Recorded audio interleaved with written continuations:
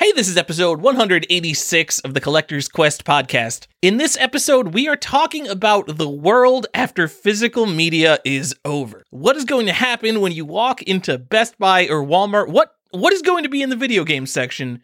It's probably going to be something, right? Is it just going to be a wall of download cards, or are they going to try to incentivize us with some other garbage? Tell your mom about the show. Let's go.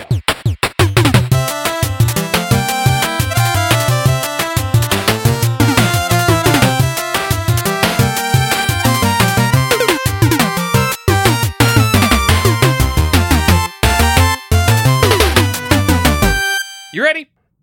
Sure. I guess I could be ready for this. Hey, welcome back to another episode of Collector's Quest. I'm Tyler, here with Johnny. Johnny, you said you're ready. What's going on?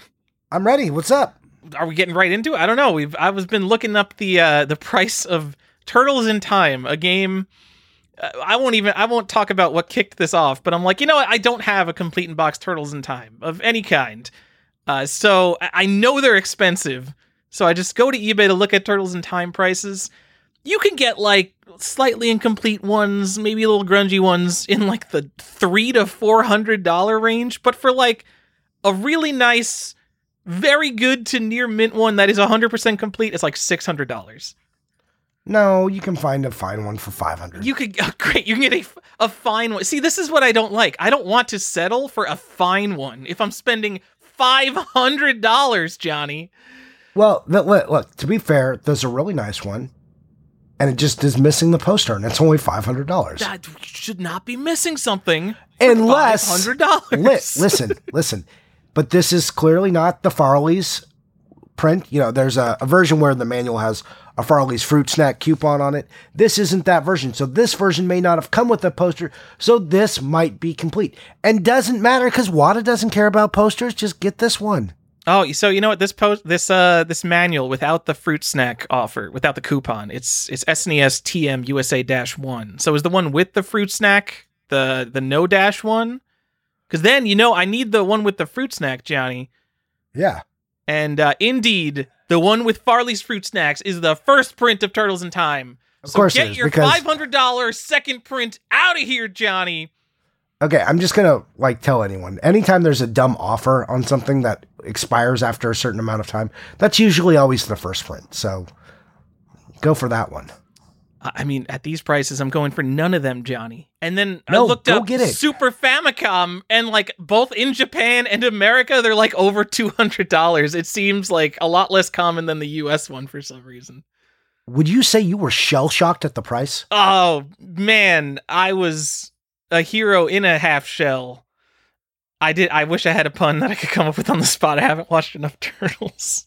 I didn't want to shred my cash to buy it.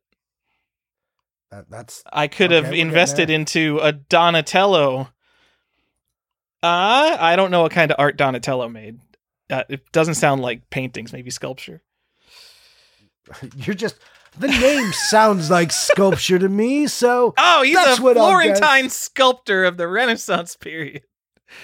Wow, Tyler, you do know one of the most famous people ever in history. You did guess his profession out of one of maybe 3 reasonable guesses you could have made. Yeah, I'm wondering if there's anybody out there who doesn't know that the Turtles are all named after master artists. Well, I didn't know. Are they all sculptors, though? Let's see. Michelangelo, technically a sculptor, but also a painter, right? Raphael? I don't know what the fuck Raphael did. What did Raphael do? Is he a sculptor? Most of them did all of it. No, Raphael's a painter and an architect. Yes, but I'm saying it's usually they didn't lack the ability. They are more famous for one thing, but to say he has no sculptures might be incorrect. I'm scrolling through this Wikipedia page for Raphael. I would not say this guy's a sculptor. Okay, so you think in his whole art career, which was vast, he never did any sculptures? Is a sculpture something that you just dabble in? Like you take a giant block of marble and you're like, I guess I'll make a masterpiece out of this. But after that, I'm going back to painting. Okay, so I am not artistic at all, and I have done a sculpture. Out of what, clay? Also, Raphael died when he was 37, so point in me for him not having fucking time in his life to do sculpture. Yeah. I don't know what old masters were like. Look, I'm a pretty basic kid. I took an art class in 7th grade. We did some sculptures. I don't know what he had to do. Someone's going to send us messages. They're going to send us pictures of Raphael's sculptures. So we'll know in about a week, Johnny. It'll be fun. They're like, oh, you don't know? Well, I have a master's in humanities. And boy, let me tell you. Anyways, Turtles in Time is expensive and Tyler doesn't want to buy it because he's a cheapskate. Yes, that's 100%. Not at all, because I have priorities and I'm not buying games that I don't like. I like Turtles in Time, but like that genre is just not. I don't know if I've brought it up on this show, Johnny. I don't like beat 'em ups. I like games where you kill things in one hit because that's the most fun. Why would you want to stand there and punch the same guy? It's not fun. I want to feel like a badass. And the person who does that is Ryu Hayabusa. Okay. So, like, basically all Call of Duties now are beat 'em ups because they don't die in one shot. No one. I'm thinking, see, I don't remember the Modern Warfare campaign anymore, and that's the last Call of Duty I played. But I don't remember being annoyed that people were bullet sponges. Oh, okay. So, I mean, in games where things are bullet sponges. So the game I really remember that happening is Black for the original Xbox, where people just take a million hits before they died. And as good as that game is, things being bullet sponges makes it a little less fun. I agree with you. It is not enjoyable when you're like, I shot you in the face. Like, yeah, walk it off. You're like, no, don't die. That's what you should do. Yeah. You want to get into some America's Army? I remember America's Army being pretty realistic. You could only take like 2 or 3 hits before you're dead. I was in America's Air Force, so I don't really feel I need to go. Oh no, I'm talking about like the people who actually did the fighting. I know it was a joke. It's a joke. Mine's a joke too. Dan. The Army did the fighting. You mean the Marines? The Army didn't do any fighting. I don't even know the difference. The Marines are just Army people on steroids or something, right? Well, they are part of the Navy and actually like their own thing completely. So you would probably offend all of our Marine listeners out there by saying something like, I have to remember that like people are listening to this and I can't just offend you, that like someone else is going to be like, you idiot, you don't know the branches of the armed services. You don't want to tell a Marine that they're part of the Army. That's some highly offensive bullshit. Jesus. Which part of the Army are the Marines in? Oh boy. Do you want to move on for this? Because there's no way give us a good transition. Let's go. I'm waiting to hear it because you're gonna lead this episode, Johnny. I'm gonna lead this episode. Okay, so what you've done in the modern world would probably get you canceled. So let's talk about modern gaming. Wow, what a transition, Johnny. Something near and dear to our hearts. Yeah, modern gaming, love it. I would say I've got some Xbox 360 stuff just because I was buying a lot of that when it was new. You mean those retro games for the 360? Shut up, Johnny. Stop it. Oh, I'm sorry. I meant vintage. I've offended you. I just vintage 360 games. Go on. Even vintage would be the usual definition would be like 20 years, right? Which I guess there's a vintage PS2 game out there. Oh my god. Stop it. Anyway, I'm sorry. I derailed you. I don't think I own an Xbox One game. Like I own like maybe 5 PS4 games just because those are the ones I played. So I'm not a big fan of the collectability of modern games. Oh, I'm lying because I have some limited run games. So I do have a bunch of PS4 games. And you have some Switch games, at least 2 of them. I've got the Ninja Gaiden Master Collection and Waifu Uncovered sitting right here in front of me. Which you still haven't notably not in the same room as my Switch because I have not played them, Johnny. Go play them. Thank you for getting them for me for Christmas. Mm-hmm. Why won't you play them?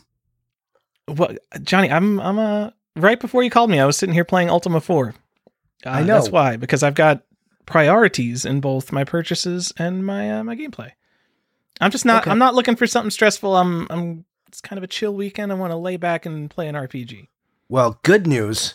The games we're about to talk about, or what we're about to talk about, has nothing to do with playing. It all has to do with collecting. Yeah, so why don't you talk to me about the collectability of modern games and the future of modern game collecting? Can you speculate? Yes, I want to talk about the post-media future, because right now, you go to GameSpot, you go to Target, whatever you do, you buy a case with a disc, And the disc is worthless right now. Like, everything has to install, everything has to update. It's basically just a license, a physical license is what the disc is at this point.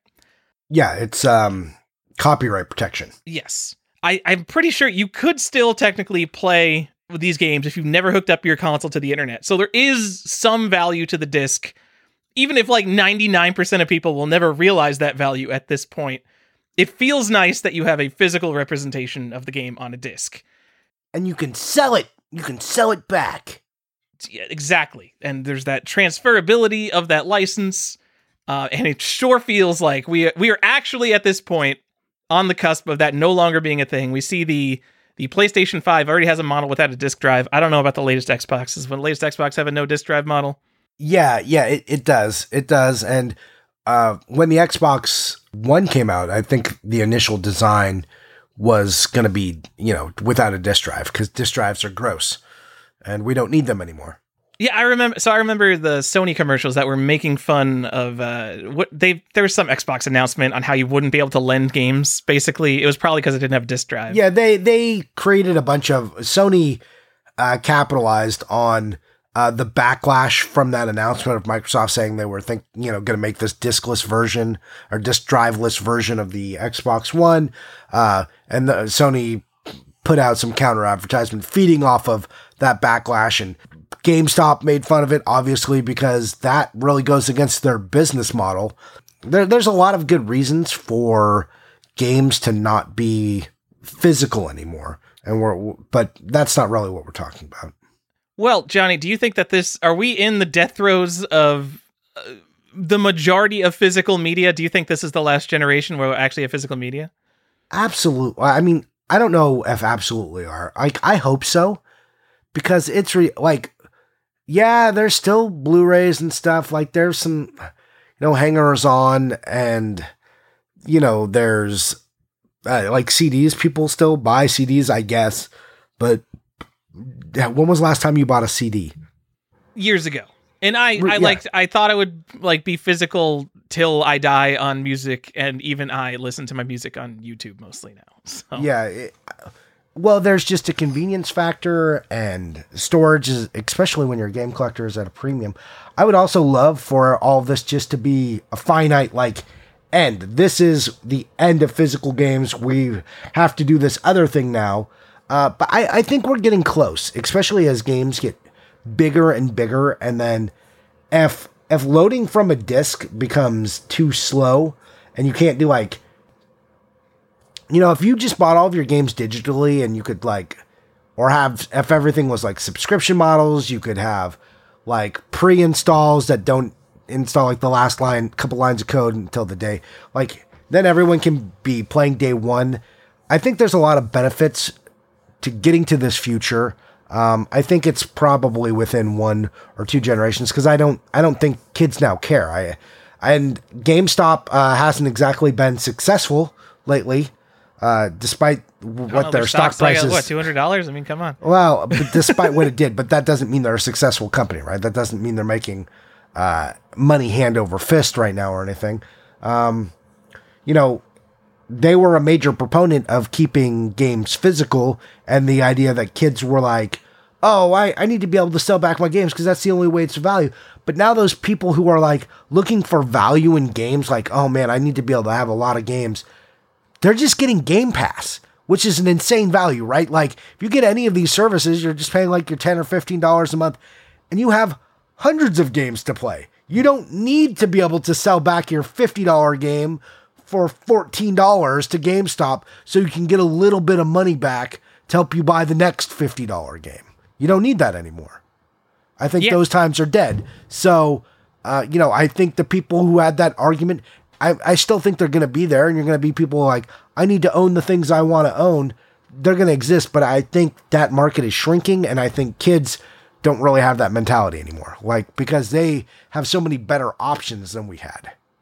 I also think every year the value of entertainment is shrinking just because we have more options, and more of them are cheap and more of them are free every single year. It is great. Halo Infinite, the multiplayer in that is just free. That's ridiculous that you could have such a AAA title like that just completely free with cosmetic DLC probably.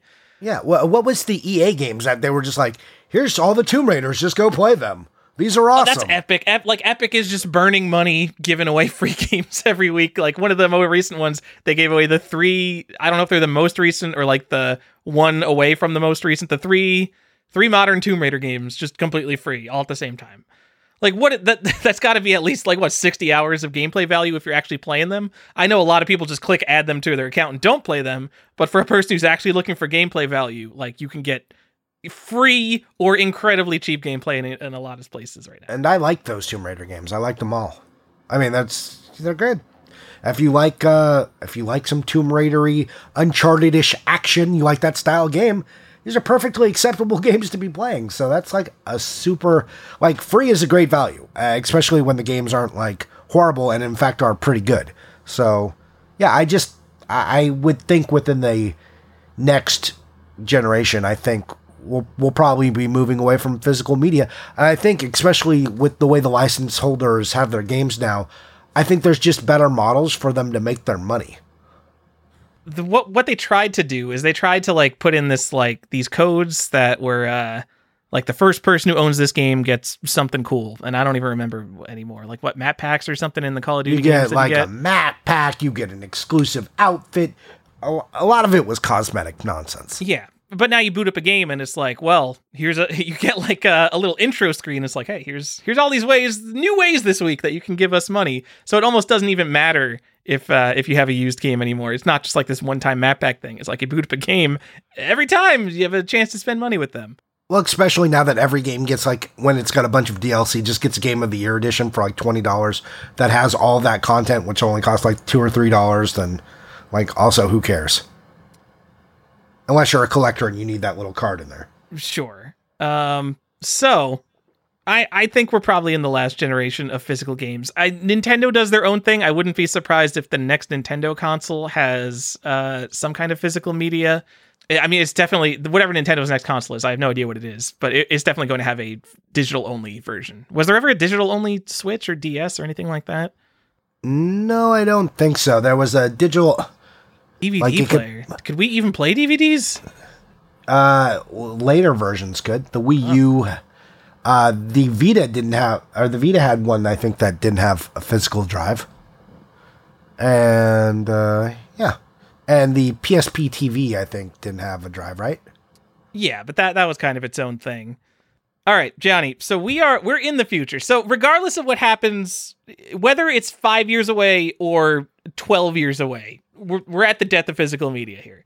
I think so, yes. It's already here, Johnny. Besides all the ones you've listed, we have a landmark home console that's already doing it. So it's the Intellivision Amico, by the way. A console that was supposed to be released no matter what at the end of last year, and I'm pretty sure no one has an Intellivision Amico still.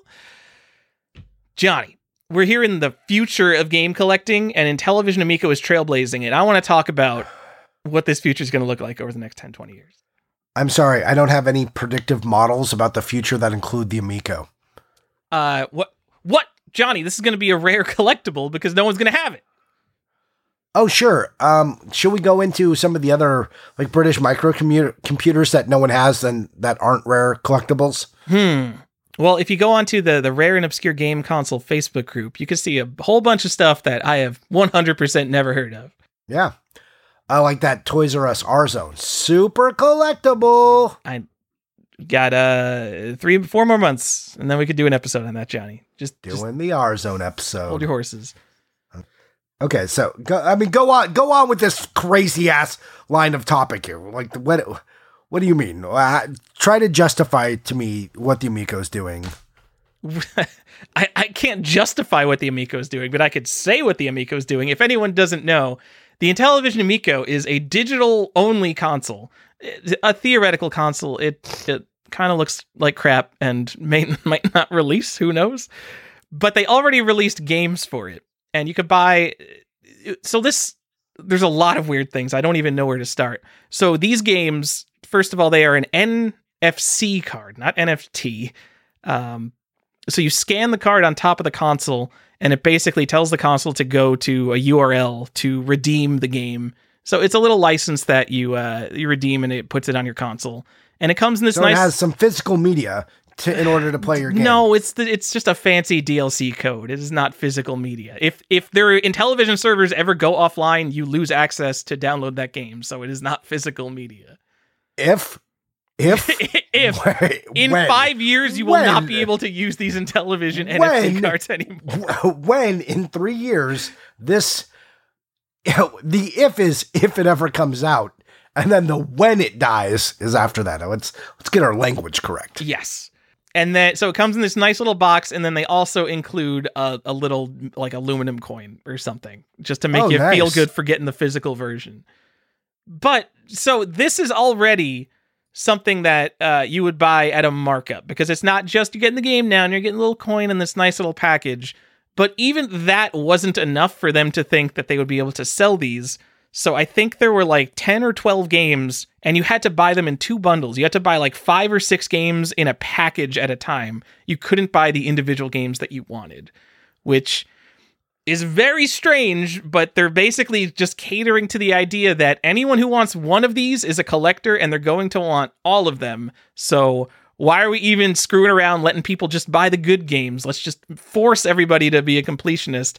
Because everybody is just a set collector for this garbage system. I mean, I guess when there's only 12 games, they're just assuming like, everyone will want all of them.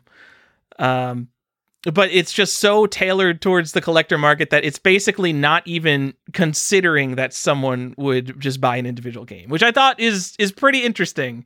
But I think that'll probably be the future of physical products, as they're called. Well, I mean, I think we're already starting to see stuff like this even before them.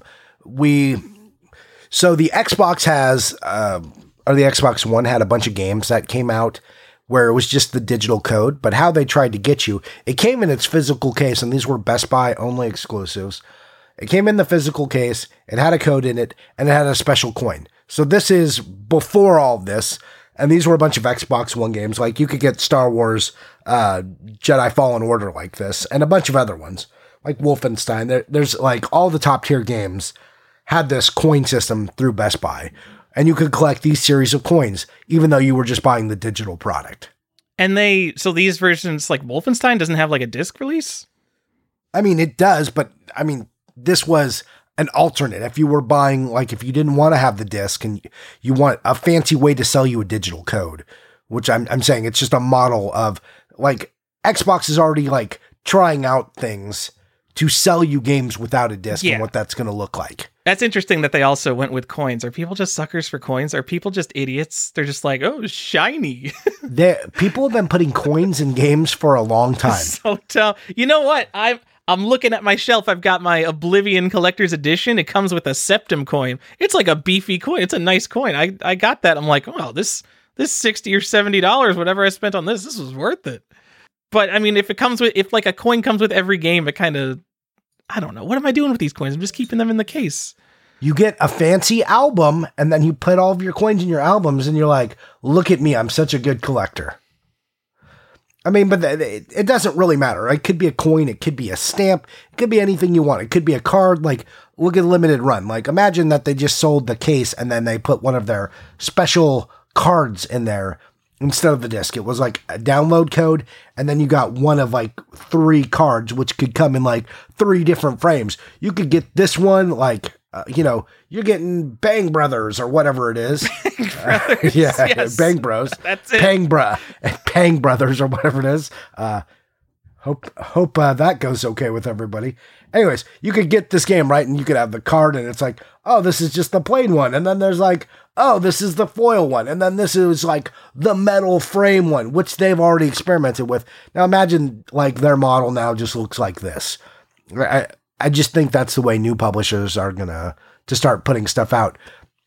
You've seen some games on like PS4 for big downloadable games, like, they were popular download only games where they have endeavored to sell you physical media already, where Hollow Knight, right, and Ravel, they sell you, and you see a bunch of these.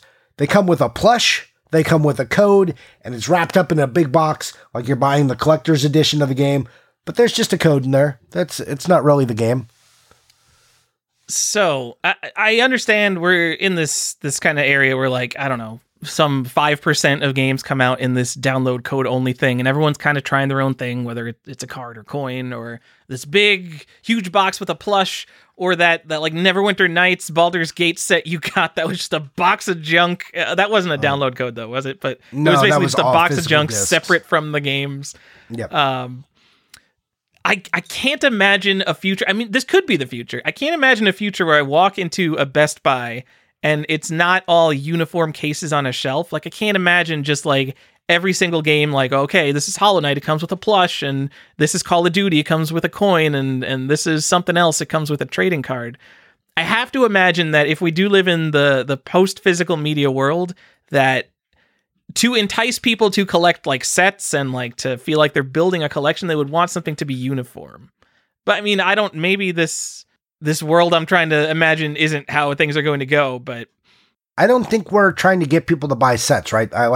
I think you invest, like, I think Xbox looked at that, and that's, I think, what the coins are like. If you said this was a series of coins, like, you know, if all the coins are uniform, that's the uniform thing. All the boxes were uniform for that. I think people are figuring it out, but I think the point is these companies know that physical media isn't going to be here to stay, and they know they have partners, like Best Buy, and they're like, how do we keep these people in business? Like, if you go into Target, they don't give a shit. They just got digital codes on pegs, and they're just like, here you go, buy the digital code if that's what you want. And lots of people do.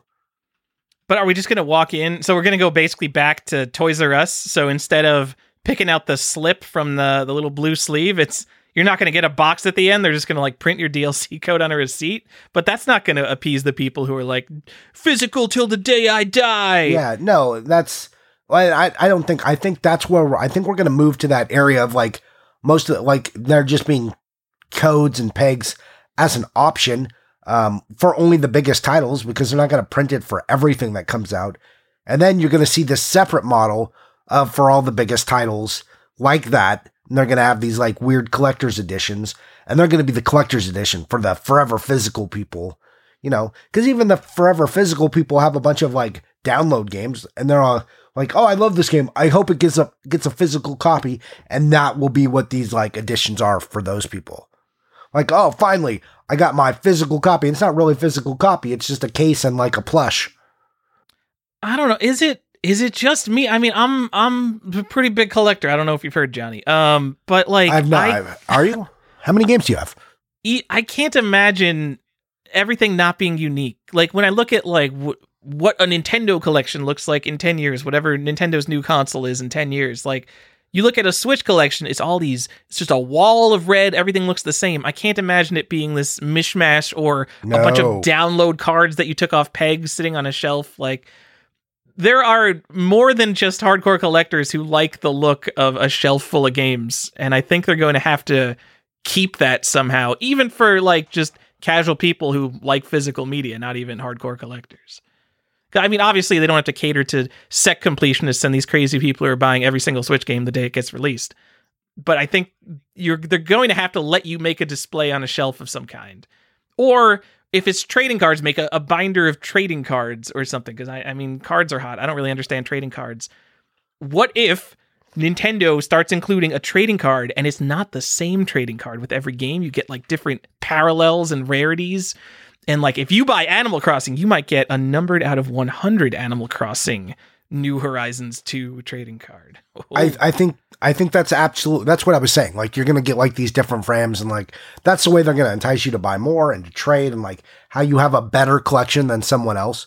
I think that's the kind of stuff that's going to be happening. Also, just talking about Nintendo's uniformity for the Switch, that like wall of red. Yes and no. It is all red, but have you seen all of the like weird box types? But yeah, so there's so much garbage. But could you imagine every game being like that? Because in that world where you're no longer getting physical media and they have to be like, well, you're not getting physical media, but here's a Hollow Knight plush. Like, I can't, like, everyone would have to provide something different. I'm not going to want a plush for every single game I buy. I'm not buying Funko Pops here. Okay, so imagine this. Here's what I think happens. So you're going to have this big, horrible box, and it's going to have all this dumb shit in it, but then there's going to be a steelbook, and that's the thing. Oh my God. Did you see the Hong Kong Christmas Nintendo steelbook? No, I didn't. What was it? I don't remember how maybe it was just something you bought. Somehow in Hong Kong, Nintendo distributed a holiday steelbook. I didn't look into it at all. The exciting news was that they made it available for purchase in America. It might have just been available for purchase in Japan. So it's got like holiday themed Nintendo characters on a steelbook with nothing in it. So it's a $40 steelbook that's empty, and you just buy it and you have a steelbook. The fuck do you do with it? You put like another game in there? Do you put your favorite game in there? What is the purpose of it? It lives on a shelf and it's like, well, it was something that Nintendo put out and not a lot of people are going to have it because it's this Hong Kong exclusive thing. So I've got this Nintendo random steelbook now. Is that it? Is that its whole purpose? Yeah, this thing is weird. I'm looking at it. What is this? This is like the download only games that come with steelbooks. Like, yeah, well, hold on. No, it don't. Like, I thought it was going to be like. Remember they sold those DS cases that were like that too, but you could fit like 10 DS games in it or whatever. Yeah, on each side. At least that makes sense in some kind of utility. But this is not that. This is just. Oh man, did you buy one? No, I didn't buy one, Johnny, because what am I going to do with that? Also, man, cutting myself off from buying Switch games, just like, I'm not, like, collecting Switch hardcore, so I don't have to think about, like, oh, FOMO, all this random limited stuff. It's been excellent. Recommend it to everyone. Ooh, I don't know if you can do that. You're going to have to, I'm going to need you to go buy this holiday steelbook. I'm, like, Mario, Zelda, Metroid, and, like, I didn't even buy the Mario Party. I don't have Super Mario Party, I don't think. How? You're the biggest Mario Party fan I know. Johnny, look at the prices of Wii U games. Switch is not going to last forever. In 10 years, I'm going to be picking all this shit up for like $7 because Switch will be so dead and over once the new Nintendo thing comes out. There's going to be so much of it. I think you're going to be surprised about the collectability of the Wii U. Shut up, Johnny. That might be the next episode even. Who knows? Do another Wii U episode. Look forward to skipping that one for all you people who pick and choose your episodes. You mean listen intently about the hottest new collectible on the market? That isn't a Happy Holidays steelbook with like Mario and Yoshi and Peach and winter gear. Is it still available for purchase? You should get one. At Nintendo Soup, which I don't know what that is. That's where you buy it. I don't know what it is either. Maybe there's just some guy who imported them and selling them for $40 and that's why they're so expensive. Yeah, I don't know, but I don't think they ship to America, do they? So good luck. I don't know, Johnny, I don't know about this holiday steelbook thing. I want to talk about what we're gonna see. Are we gonna see serialized video games like 1-on-ones? Like, are we gonna start to get numbered editions? I mean, there are serialized limited editions, like already. Command and Conquer 3, I think. I have a serialized Command and Conquer 3 that I got back in the day. But, like, what if they do that with every game? They just turn games into trading cards. They're not going to do that. But goddamn, that would be so much fun. I mean, I would do that not on the case or anything. I would do that on a card in the case.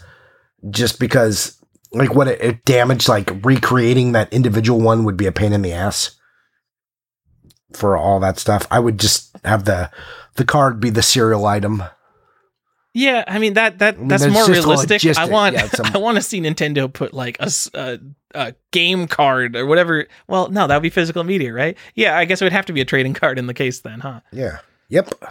Yeah, you're not going to get numbered cards. Like, I mean, yeah, I guess you could do a numbered like spine or whatever, but that like even Limited Run hasn't started doing that yet. So when Limited Run starts doing that, that's the more like, those are the people like applying, that's like a different collectible market. That's like driving sales for our alternative versions. We're talking about catering to the people who still want physical media, even though physical media is dead.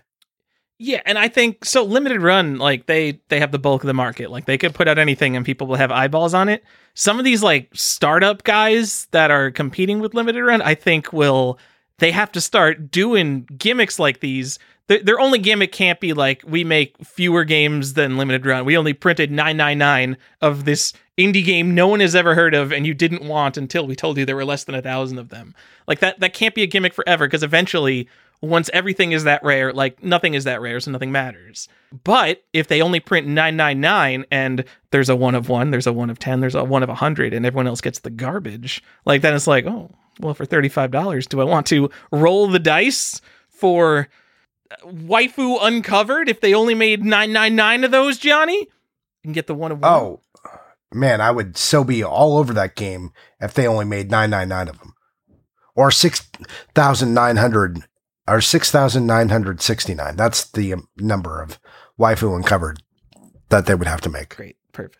I also, John, so what are the rarest modern games? Like, is it like 1,000 for like some of these knockoff limited run game companies? Well, I mean, doesn't like limited run like Poop Slinger, like aren't those the rarest? That's like limited rare games, which, guys, it's limited run. It'll come out. That is limited run. It's a joke. They have claimed that like 84 Poop Slingers have sold. First of all, that is a claim by a company that makes jokes and lies all the time. And there's more than 84 that have been produced. Like 1,000,000% there are more than 84 copies. It's just they're sitting somewhere. So that's a really weird thing. But yeah, you're right. So those are probably technically the ones with the least copies available. Like the holiday ones, there was like the April Fool's one and stuff. There's a bunch of these, like, but more in the mass-produced, limited, less of the jokey ones, more the ones that people could theoretically have actually obtained. Yeah, I think 1,000 is the number, or 1,500. Like those Vita games where there was only 1,500. In fact, they just did. What was that? They just released a zombie game for the PS4 that was like limited to 1,500. So, in this post physical media world where things are download cards, and it doesn't really matter if you have this huge release, a huge physical presence. I will say, I want to see more like super limited games. So, do you know Hero Trade #1? Comic Tom talks about it all the time. Obviously, yeah. What's the print run of Hero Trade 1? Was it like 200 or 300? I want to see a video game that they put out. And it's like, they're not going to do this with, Assassin's Creed, Call of Duty, but there'll be a game that's like on the cusp of like, we don't really need to put out a physical release of this. But to make some money, why don't we just put out 1,000 special download, or no, 100 special downloading, something like just super limited, just charge like $500 for it. Collectors are stupid. I want more people to cater to just like the stupid market, because sports and comics, they have it down to a science, and I want the manufacturers to cater to just people who are willing to spend money, because the audience who is collecting and spending money on games is only getting older. And I'll reveal what now that we're a little into the episode, what kicked me off looking at Turtles in Time prices. I saw a listing for a $340,000 Turtles in Time for Super Nintendo. If there are people in this market for unlimited money video games, then surely they can squeeze some more than $70 out of some of the rest of us. Well, what's crazy about that is like, okay, so, but you already have a bunch of games that like limited run and stuff that I've done that are super limited, that aren't that crazy in price, that are like new. You also have like the Nintendo Store stuff for the Wii U. Why aren't those worth more then? If someone thinks they can offer 340,000, is this the world we live in where people like? I mean, you have it in the doc, but like, do you think we're going to get to the point where collectibles are going to get so weird and like the print runs are going to be so small that people are going to be day one buying them and like trying to get them graded? Or is this the future we're living in? I don't know. I mean, I think if they do release like some DVD case with a download in it, like I think they've already done that with Fortnite, and like people grade them. So I bet people do. I mean, that'll be a weird market. I think that would be a really small market. I don't know. But, I mean, it certainly happens with things like cards and games. People get newest cards, rip them, and just send them all to PSA. I mean, so many people would just buy, like, the newest release comics and just send them off. Yeah. They're just like, yeah, just send it. I know it's going to be a 9.8 right now, so now's the time to send it.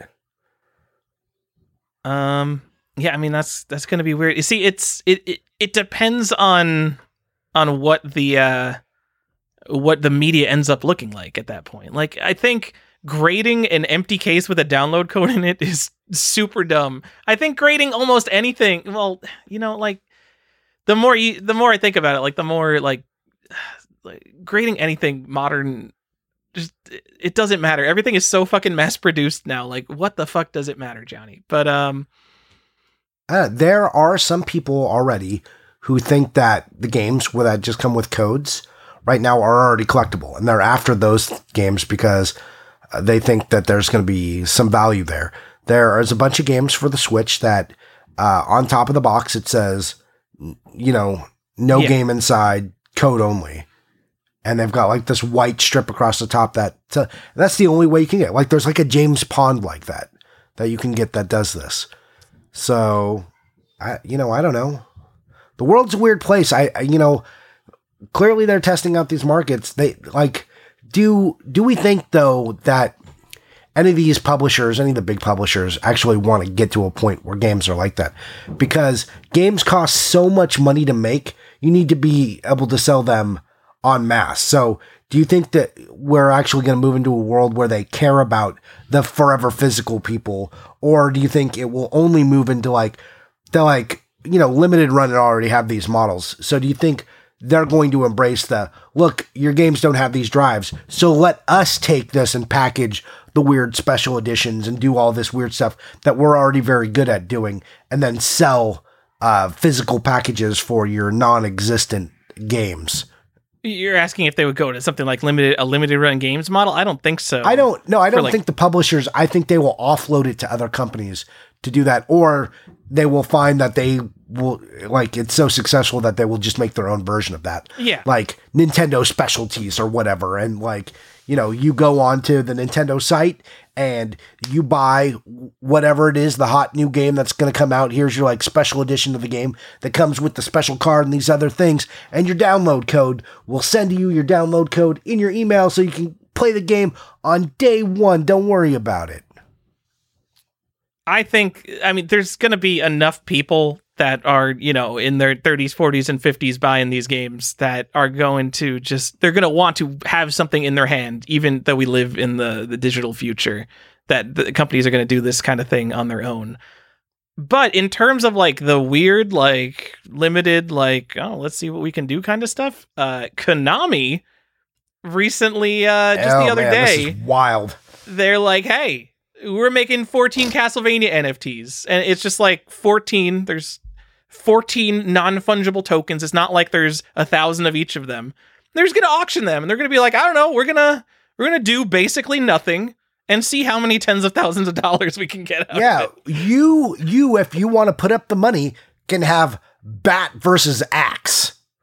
You can, like, to be clear, Bat versus Axe is a small video clip of just someone playing through the first level of Castlevania and killing the final boss with an axe. That is one of the 14 different things you can buy.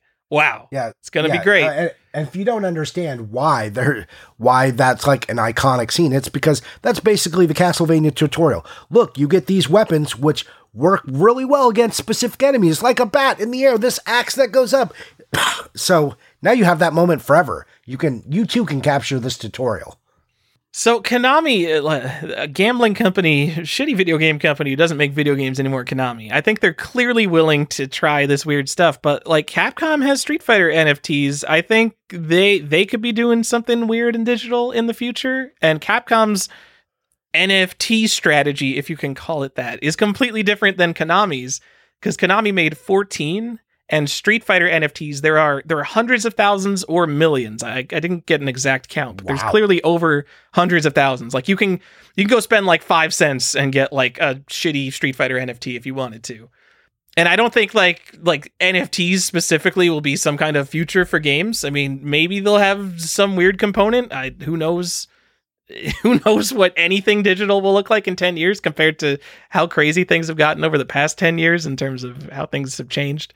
But I think companies are definitely willing to do weird, risky stuff like this with new technologies. I think we're going to see more of that. That's why I think you're going to see more in-house, like weird specialty companies coming out of them, because they're just going to have divisions that are dedicated to this as they move away from physical media, especially as they find new ways to capitalize on their existing markets. So I do have a question for you just on NFTs. Are NFTs always just like a video screen? Like, is it always a small video clip, or is it sometimes a still image? It is an NFT. The way it, like 99% of NFTs are essentially a URL and then a little thing that says who owns it. So it doesn't matter that it's a video clip. It could be a link to a video. It could be a link to an image. It's just a link to something. Okay. There could be some small amount of data encoded in it as well. But it's basically just a link most of the time to a video or a picture. And that picture is stored on someone else's server. So if the server hosting those 14 NFTs ever goes down, then it will just be an NFT that points to nothing. Oh, that's cool. So here's my idea for Nintendo. Okay. Nintendo, here's your NFT strategy if you're listening. The overworld map to Zelda. Every one of those pixel squares, like if you broke up, the very first screen that you see on Zelda, which is, Link standing in front of the, cave entrance and, the couple of the rocks and the trees. If you broke that up into I don't know, what is that grid length? Is it like 12 by 12 or something? Okay, so you're talking about each actual screen of the world map?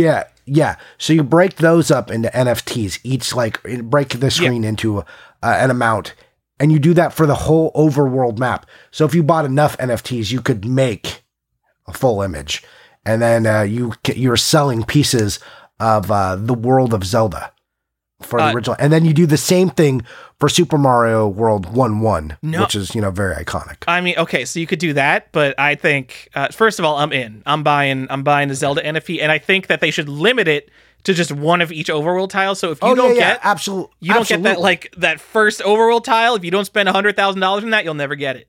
That's what I'm saying. That's everyone has to buy this. You might have the shittiest corner of the map, but if you get a couple of them, you got a corner. Yeah, you got a corner. And that's what I'm saying. It's limited to just those. So I think, I forget how big the Zelda world map is. I once had, I knew how many screens across it was, but how many screens up and down, all broken into these 12 by 12 things. So that 12 times however many screens, that's it. And Nintendo would make so much money, it would be stupid. That is a super dumb idea that offers no value to anyone, and it is literally a multi-million-dollar idea. Nintendo doesn't need millions of dollars. They would probably tarnish their brand by being associated with crypto speculation and all that garbage, but they would easily make millions of dollars by doing that. That's what I'm saying. You get the Zelda overworld map, you get Super Mario World 1-1, see how they go. Those are your pilots. And then see if you need to make any more. But Series 2, all the Zelda dungeons then, and all the Zelda interiors you start selling. And that's why I'm saying, that's, you could do it your start. Forever. Yeah. You could go super deep, and do, the Zelda, world, the flip world after you beat the game. Could you imagine that? People don't even know what those maps look like. They're letters, mostly, just so you guys know. But, yeah, you could have that. You're I bought the dungeon that's shaped like a Z, so that's cool. I bought the dungeon that's shaped like a swastika. Don't look at zoomed out views of Zelda dungeons, guys. Yeah, it's an eagle. It's an eagle, Tyler. Oh, okay. Which is also related to Nazis and also America, but yeah, not great. It's not a great look. Anyway. Yeah, that's my idea for Nintendo. And you could start doing that with Pokemon could start doing that. Could you imagine? When is Pokemon doing this? When are all the original Pokemons going to be their own NFTs and you have to just bid on that first Gen 1 each Pokemon? Could you imagine only one of them existing? How much money would that make? People are so desperate to find just some next big thing, NFT thing, that you look at the NFT projects, they're all so dumb and stupid and low effort that something like Pokemon or Zelda would absolutely demolish the crypto world in terms of how much money people would be willing to spend on it. But I think companies like that, especially Pokemon, which is such a kid-focused thing, are not going to do anything like this until stigma is gone from crypto and NFTs, which seems like it will probably either never happen or is a long time away before that becomes a thing. Okay, so you want to hear a way to layer the money making for Pokemon? Yeah. Okay, watch it. Okay, so you're playing Pokemon Go, right? You know how you can earn event tickets to go to raids in Pokemon? Yeah. So the only way to get a ticket in which to enter the auction to buy the NFT is by playing Pokemon Go. No, they would need like crypto whales, and the crypto whales aren't going to do that bullshit just to bid on something. What are you talking about? No. So look, they need the crypto whales, but then all the people playing Pokemon Go, you have all those people playing intensely to get those tickets that they could then sell on the secondary market to people who need that. You are turning like video games into a job, which is what all these stupid NFT games are doing, which is why they're bad. Yeah, no, they're all stupid. And I just thought, how could I be as dumb as them? And how could I make it harder? So yeah, that's all I want to do. Just layer the money on top of each other. Just further embed it. I think what's actually happening is probably money laundering. Money laundering. Johnny, I'm just saying money laundering because just say money laundering. Yeah, just evidence. To say money laundering. Yeah, exactly. Inside jokes, guys. These are the jokes. I know all these companies like Ubisoft and EA are like, NFTs are coming. We're gonna provide value. And you look at Ubisoft's NFTs, and they're like, if you play 600 hours of our game, you get a mask, and it's an NFT, I guess, and that's cool. I am wondering if it's a fad, like Toys to Life, and in 5 years, everyone will look back and be like, huh, that's cool. I don't need a Spyro figurine anymore now. I'm on to the next thing. Well, don't you need a Spyro? Look, how many people mailed off and just bought a bunch of Lay's chips so they could get the mini Skylanders? I don't even know what you're talking about, but I bet they're worthless now. So Frito-Lay had a partnership with Skylanders, and they had like these mini Skylanders for a brief period of time where you could then send in like enough chips and then pay like the shipping and you'd get some toys. So it was very reminiscent of like back in the 80s when you would mail away for a toy. Great.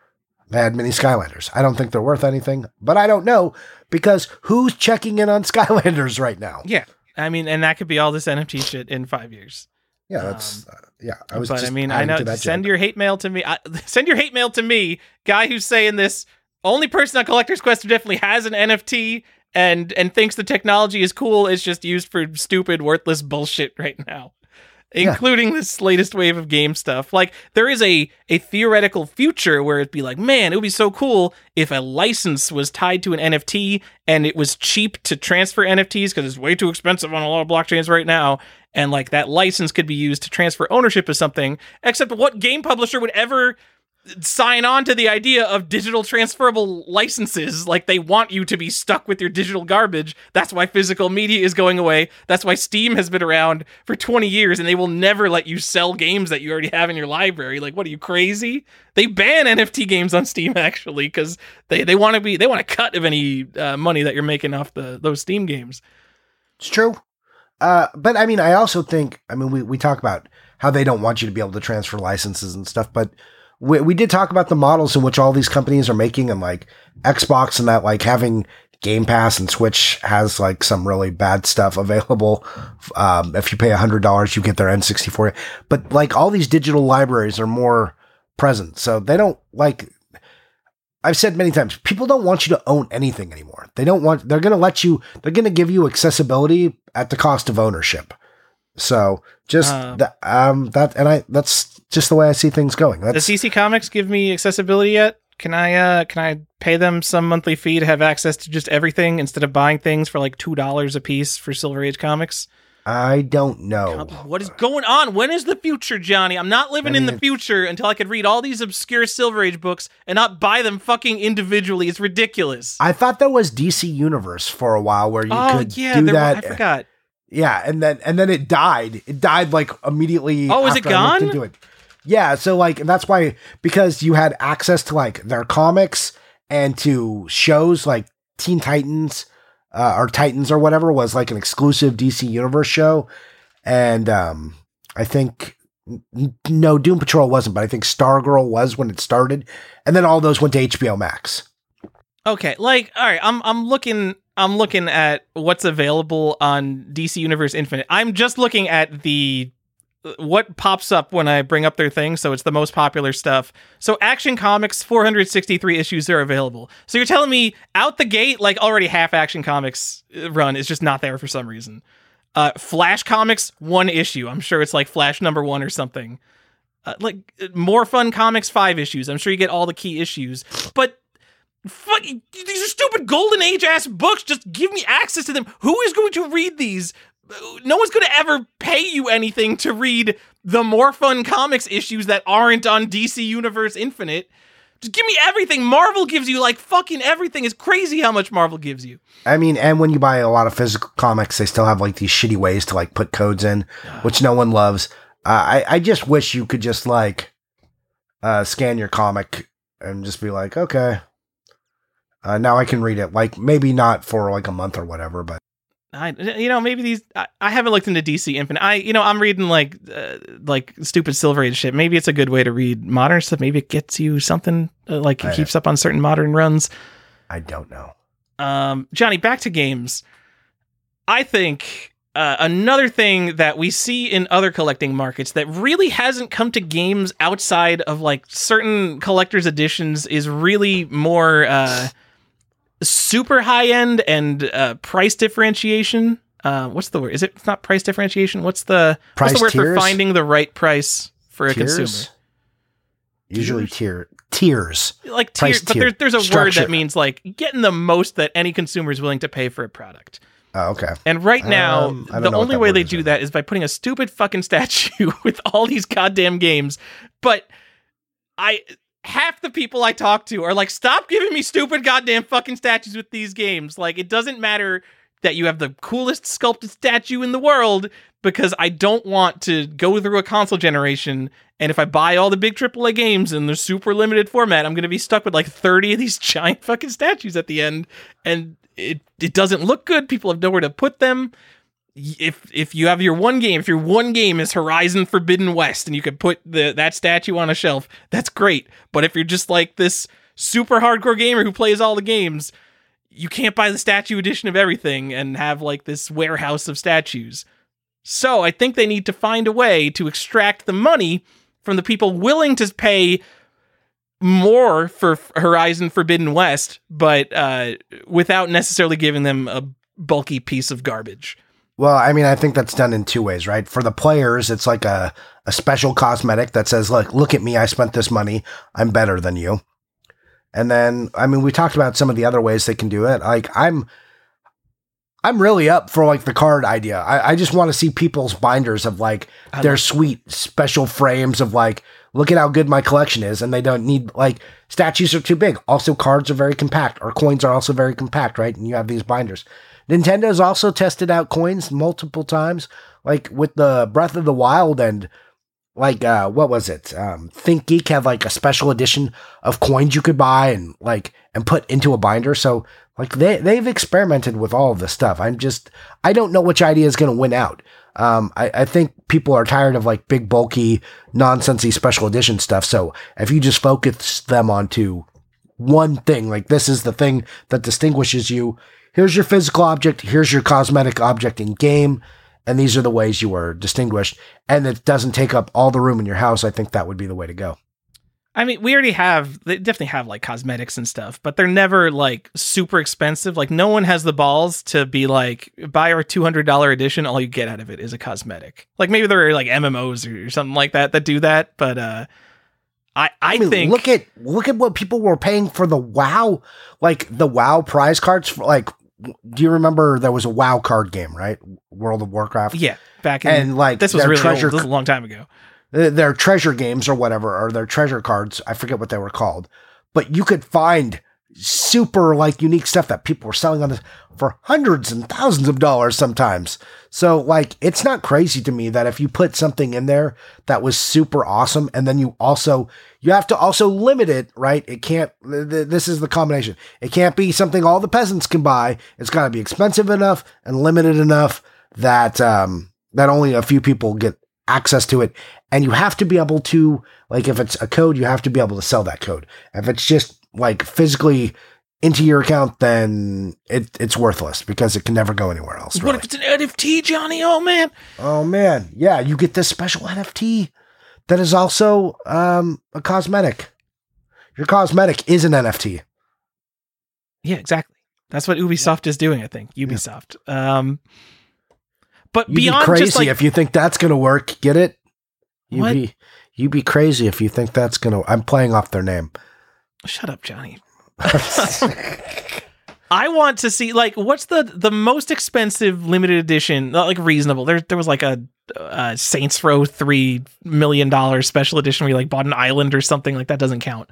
No. Well, there was Assassin's Creed. Was it Odyssey? One of those Assassin's Creed like games. A $600 statue or something. Yeah, there was like 9 versions. Ubisoft's like, I don't know, we're throwing shit at the wall. Someone in the boardrooms thought this was a good idea.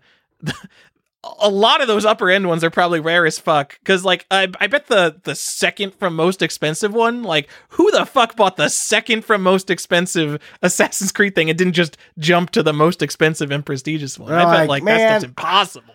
$600 is a lot, but $550 is okay. Right? I don't know. That's the only time I remember, even like at all, that they were like, hey, spend like fucking $600 on a regular ass $60 video game. And I think there are so many people who buy like dumb sports cards. Like, video games are big shit, Johnny. A lot of people play video games. I don't know if you know this. And I do, people social media clout and showing things off. I want people to charge $1,000 for a video game and see who the fuck buys it. Make just $1,000 Call of Duty edition, and it doesn't come with like some stupid toy night vision goggles or RC car. It's just you got a case insert, and it's like this. It was numbered out of 10, and we made them for $1,000 each. And whoever has them. And then if you're collecting the full set, I guess you'll never get it if you didn't buy a $1,000 game. Look, I think video games could definitely do it. There's money to be had there. There are people willing to spend. Like I said, you have to make it limited enough. You need to make it transferable. And like, if it can affect the game and make you like you don't want it to be pay to win, but like that might be a thing that gets people to spend that much money. I don't know. I mean, it could, but like, it doesn't even need to be that. Like, whatever, you can get like some fancy gold skin in that edition. But like, also everyone who buys the edition is just going to keep it sealed and be like, oh, it's the edition.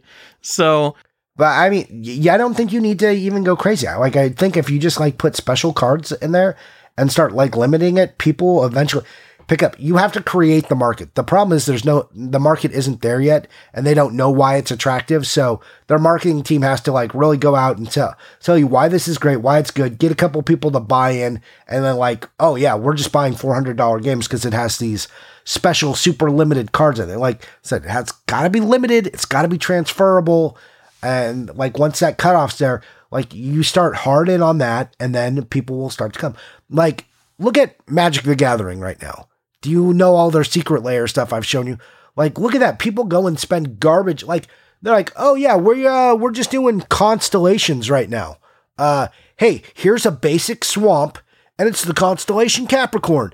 And every month we're gonna release, a new constellation, and it's gonna be a basic land. There's 5 of them. Give us $50 for that. Just so everyone knows, Magic the Gathering card game, usually you spend like $4 in a pack of 15 cards. And they have just started releasing these little mini sets of like 5 special promo cards for like $50 at a time. Yeah. And they're all like super cool things that you would want, but it's 5 pieces of cardboard for $50 at the end of the day. And in this specific instance, these lands, these are basic lands, which people will just give you. They're free. If you go to a tournament, there's thousands of them just sitting there. You can grab a handful. They are required to play the game, and they are always free.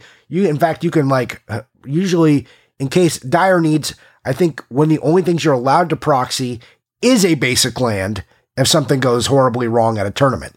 I'm sure they would just give you one. Well, like I said, I've heard of instances where something happened to all of them, so they had to like proxy a couple. But that's how basic the lands are, that they're called basic lands. They are required to play the game on the most base level. And here they are.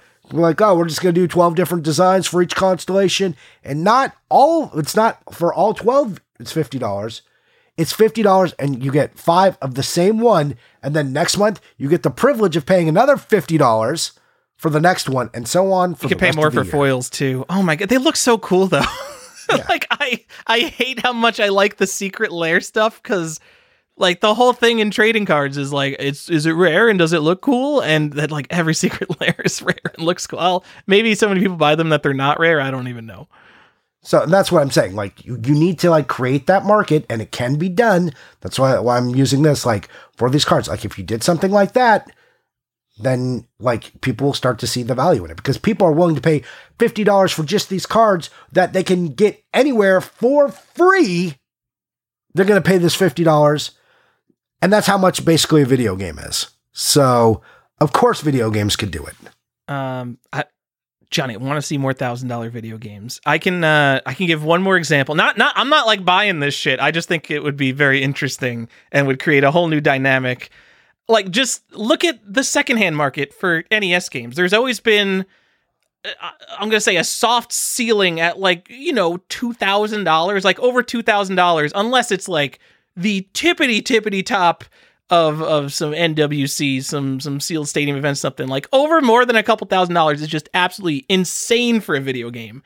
And now, since that was like smashed 2 years ago, people are just going on heritage auctions, spending tens of thousands of dollars for shit that used to be worth nothing. So I think once Konami, it's going to be Konami, and I'll bring up another example. Once someone breaks that barrier of like, hey, we made 10 of these games and sold them for $1,000 each, then we're going to see more of it. And I just want to see that market and what it turns into. Maybe it never happens. I don't know. I don't think it happened with Blu-rays. Does it happen with music? Are there $1,000 vinyl records because they're so rare? Yes, I'm sure there are. We'll ask Lord Hardstyle Z later. And so my other example from Konami, shitty gambling company that is willing to do anything to get your money. Another thing they did in trading cards is they released a metal Blue Eyes White Dragon to Yu-Gi-Oh collectors, and I think it came in a little frame, and they charged $1,000 for it. And I don't remember, I think they made 1,000 of them. I wasn't like super paying attention to this, but it's just one fucking trading card, and it's $1,000 brand new. And it's like, it doesn't make any sense that I don't understand it. It's not even that limited, like limited to, I think it was limited to 1,000. That's like, that seems like kind of a lot for something that's a product from 2020 or 2021. But I'm sure they sold out of it. Probably. Why wouldn't they? I bet you know what? I bet it's worth more than $1,000 now. Well, I mean, that's a bad example because we're in like crazy speculation times, but, yeah, it's the Masterpiece Series Platinum Blue Eyes White Dragon. It's sold out in seconds. Seconds! Oh my God. Why? Did you find out if it's still over $1,000? There's like 1 trillion of them on eBay. What a surprise. It looks like... Oh, you mean everyone bought them to resell them? No way! Crazy! Yeah, it looks like they go for like $3,500, $4,000, something like that. It's crazy to me. Everyone bought them to resell them, and there's still like a premium markup on that. Yeah. Like, it doesn't make any sense to me. Like, how can you just release a product that intrinsically it's just a card that's essentially worth nothing? And they just charge $1,000 for it. But because they charge $1,000 for it, that makes the secondary market want to pay even more for it. I mean, that's where we are in the market today. I mean, we're getting a little far away from like what is going to happen to video games when physical media dies. But yeah, the world we live in is everybody wants free tendies, right? Like everyone wants to buy something and then have it be worth double what they paid for it. Yeah. And that's just not what the world. That's not what the world is. Most things depreciate, not just like instantly flip and gain in value. You're like, every dollar I spend becomes $5. That's insanity. And people like that should not exist. That's where hyperinflation, where everything is going off the rails, is that people think that this is a sustainable idea, and they expect it in their collectibles. It's madness. Absolute madness. Johnny, I think they released 1,000 in Europe and 1,000 in the US just to double the supply. Oh my God. $200,000 selling 2,000 trading cards. Fucking geniuses at Konami is what I'm telling you. These 14 NFTs, if they don't make at least $500,000 off them, I will be surprised. Geniuses. Man. Konami, just the shittiest company ever. Do it. $1,000 Castlevania in the next 5 years. I want to see it. And they're not going to make a new one. Konami doesn't make new games anymore. I just want them to release like an IM 8-bit cartridge of Castlevania. I want them to make like 100 cartridges and just be like, $100, $1,000 each. Good luck, guys. Man. Can you imagine if they do that? If they like limit to $1,000 and they re-release Castlevania, in like what is it? Not IM 8-bit. Yeah, IM 8-bit. Like they released that to IM 8-bit, like Mega Man 2 was released, and then I'm gonna be like the asshole over there, being like, "Oh my god, do I have to buy this for my Castlevania collection?" Ugh. I think they're like all that IM 8-bit stuff. I think that they're going to play with the numbers until they figure out how they can squeeze the most money out of people. And personally, I think it's going to be increasing the price to get some crazy super high-end market of things you can never get. Like IM 8-bit, they started out, the IM 8-bit Mega Man X is still in stock. They made, I think, 8,500 of them. Clearly way too many. But like those Earthworm Jim ones, they put down to like 1,000 or 2,000, I think, right? And yeah, I don't know how many Aladdins and Lion Kings they made. I'm sure it was less than 8,000. So, but those sold at Best Buy, so who knows? Yeah, Atari recently released 3 unreleased games, and they're limited to 1,983 copies. I don't think they'll ever sell that many. But they're charging. Have we talked about how shitty those are? How shitty are they? Well, like how their box art is all wrong and stupid, and like did we ever talk about that? So I don't know. I like this low effort for high money thing. Are those $150 each or $50 each? I don't know. That's a you question, man. So let me go bring those up. I really like these. Did you find them yet? It's Atari. Did you find them yet? Did you find them yet? Okay, yeah. All right, it's $50 for the shitty poor people version, but $150 for the limited edition of them, which comes in a bigger box with like a patch and a poster. Oh, I'm glad the boxes don't fit even more now. Thanks for making the box bigger. Why? Okay, so only the limited editions are limited to 1,983 each. Oh, get it? 1983, get it? 1983. The thing you were making fun of is that their mock-up box art for all 3 games looked entirely different. Like the Atari logo was different sizes on all of them. The size of the art was different on all of them. I think they fixed it though. Did they? Oh my god! Like that was like some basic bullshit. It's not like there's a lot going on in the boxes to mess up, but all of them were messed up. You're just like, wow. Yeah, like someone, maybe the page said it wrong, but like someone said like all 3 of these games were made by Howard Scott Warshaw, and they were not. Like there's just some weird stuff. I think Saboteur is a Howard Scott Warshaw game, but Aquaventure and Yar's Return are not. Anyway, it's really bad. It's really bad, guys. Don't buy those. All right, I thought the base version was $150. If they had the balls to charge $150 for like an aftermarket Atari game, like they should get people's money. Just start ripping people off. That's this episode. I'm just me wondering out loud. Why are the game companies not ripping off idiots? Because Konami's willing to do it with NFTs and trading cards. Konami, get your shit together. Stop releasing this limited run games, Castlevania shit. Also, Konami with the limited run games. Man, Konami will like go do anything to get that collector market. They will. I want them to rip people off even more. This episode was supposed to be what happens to physical media, or what happens to video game collectors after physical media dies. And it became, physical media is dying. Here's a good way to get ripped off. Yeah, hopefully a Konami exec is listening to this. Yeah, I think my Nintendo idea slaps. So, the exec should take that and just make all the monies. Also, Pokemon, if you guys are listening, NFTs of Pokemon, how have you not done this? Get them, auction them. Oh man, all the people who got to catch them all and also have big money. How is Logan Paul not going to buy that NFT? I mean, if you're going to buy like a monkey with snot coming out of its nose, like how much are you going to pay for your fucking Pikachu? Yeah. Also, why is every NFT like the worst, stupidest art you've ever seen? You're just like, wow, look at this bad art that a computer made by itself. Let's definitely sell it for a lot of money. Oh, now change the color of it. Now it's got a new color palette. More money, please. I think it's because the only ones that people care about are the first to market. Because I mean, there must be like 100,000 new series of just like these trading card style NFTs every single day. So the only ones that matter are the ones that were first, and the ones that were first were kind of shit. So that's just what the mind share is stuck with, right? Oh man, I can't imagine being stuck with that stupid fucking ape with a twirly bird hat. Also, You know how much I dislike primates. Yes. I think they're also really good at marketing, I think. I mean, I'm sure they've made a lot of money on it, and so they could spend a lot of money marketing it with celebrities and all that.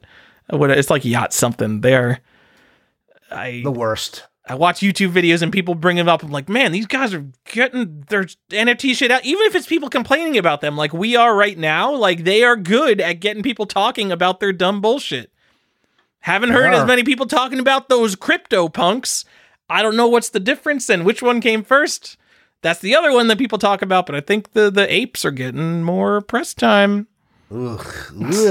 Is anyone going to care in 5 years? No, but you know. I hope not. Anyways, do we have more to say on this topic? Have we just diverged so far from our original plan? I don't even know what this episode is anymore, Johnny. All right, you know what we haven't talked about? You brought it up briefly. The complete set of video games that could be on the horizon. Yes, I want it to be. I've wanted this forever. Like, it can just be done. Like, you can now know what all the video games are to buy and start doing it. You could be the ultimate completionist. You could, especially Nintendo. So eventually Nintendo, like either they're going to just stop selling physical media or everything's going to transition to a download code and collectors, like some large percentage of collectors will be like, fuck that. And you'll be able to own literally every Nintendo game that came out in the US, which Dream TR has right now. But maybe he does. Who knows? Yeah. Does he still do this? Yeah, I saw him. No, I see him in Facebook groups, and sometimes he posts want to buy stuff. I saw him like post a want to buy for like a Super Nintendo game. It was like a Syndicate or something. I'm like, come on, Jason, you have a Syndicate. What are you doing with this? What's going on in your world?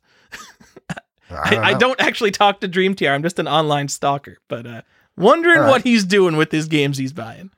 Yeah, I do want the set though. Like I don't think I will ever obtain it, but I want it to be a thing that people can dream about obtaining.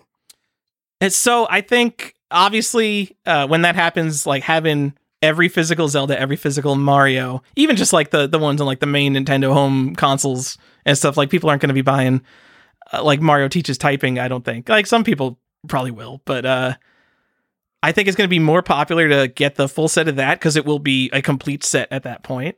Yeah, I agree. But do you think, like, is there going to be some group of people who starts like, in 5 years, Nintendo's like, no more physical games ever. This is it. Like, does stadium events get more expensive at that point? Because now all of a sudden there's this group of people, like it could be like 5 people who get like stars in their eyes. Like, I could own every physical Nintendo game. Now's the time to do it because everything's only going to go up forever. As we say on Collector's Quest, prices only go up forever. Does that make something like stadium events more expensive? Maybe, but probably not. I think the people who want it are still going to be the people who want it. I mean, if we're not accounting for inflation, like, yes, the cost of stadium events may go up because people are paying more money for games in general, so it'll see like a creep that goes along with the market. But if we're saying like it starts to like exit, like, 2x in value or something because of it, I don't know if it'll get that kind of momentum. But hey, in Collector's Quest, we like to be wrong. So buy your stadium events now before 2x's.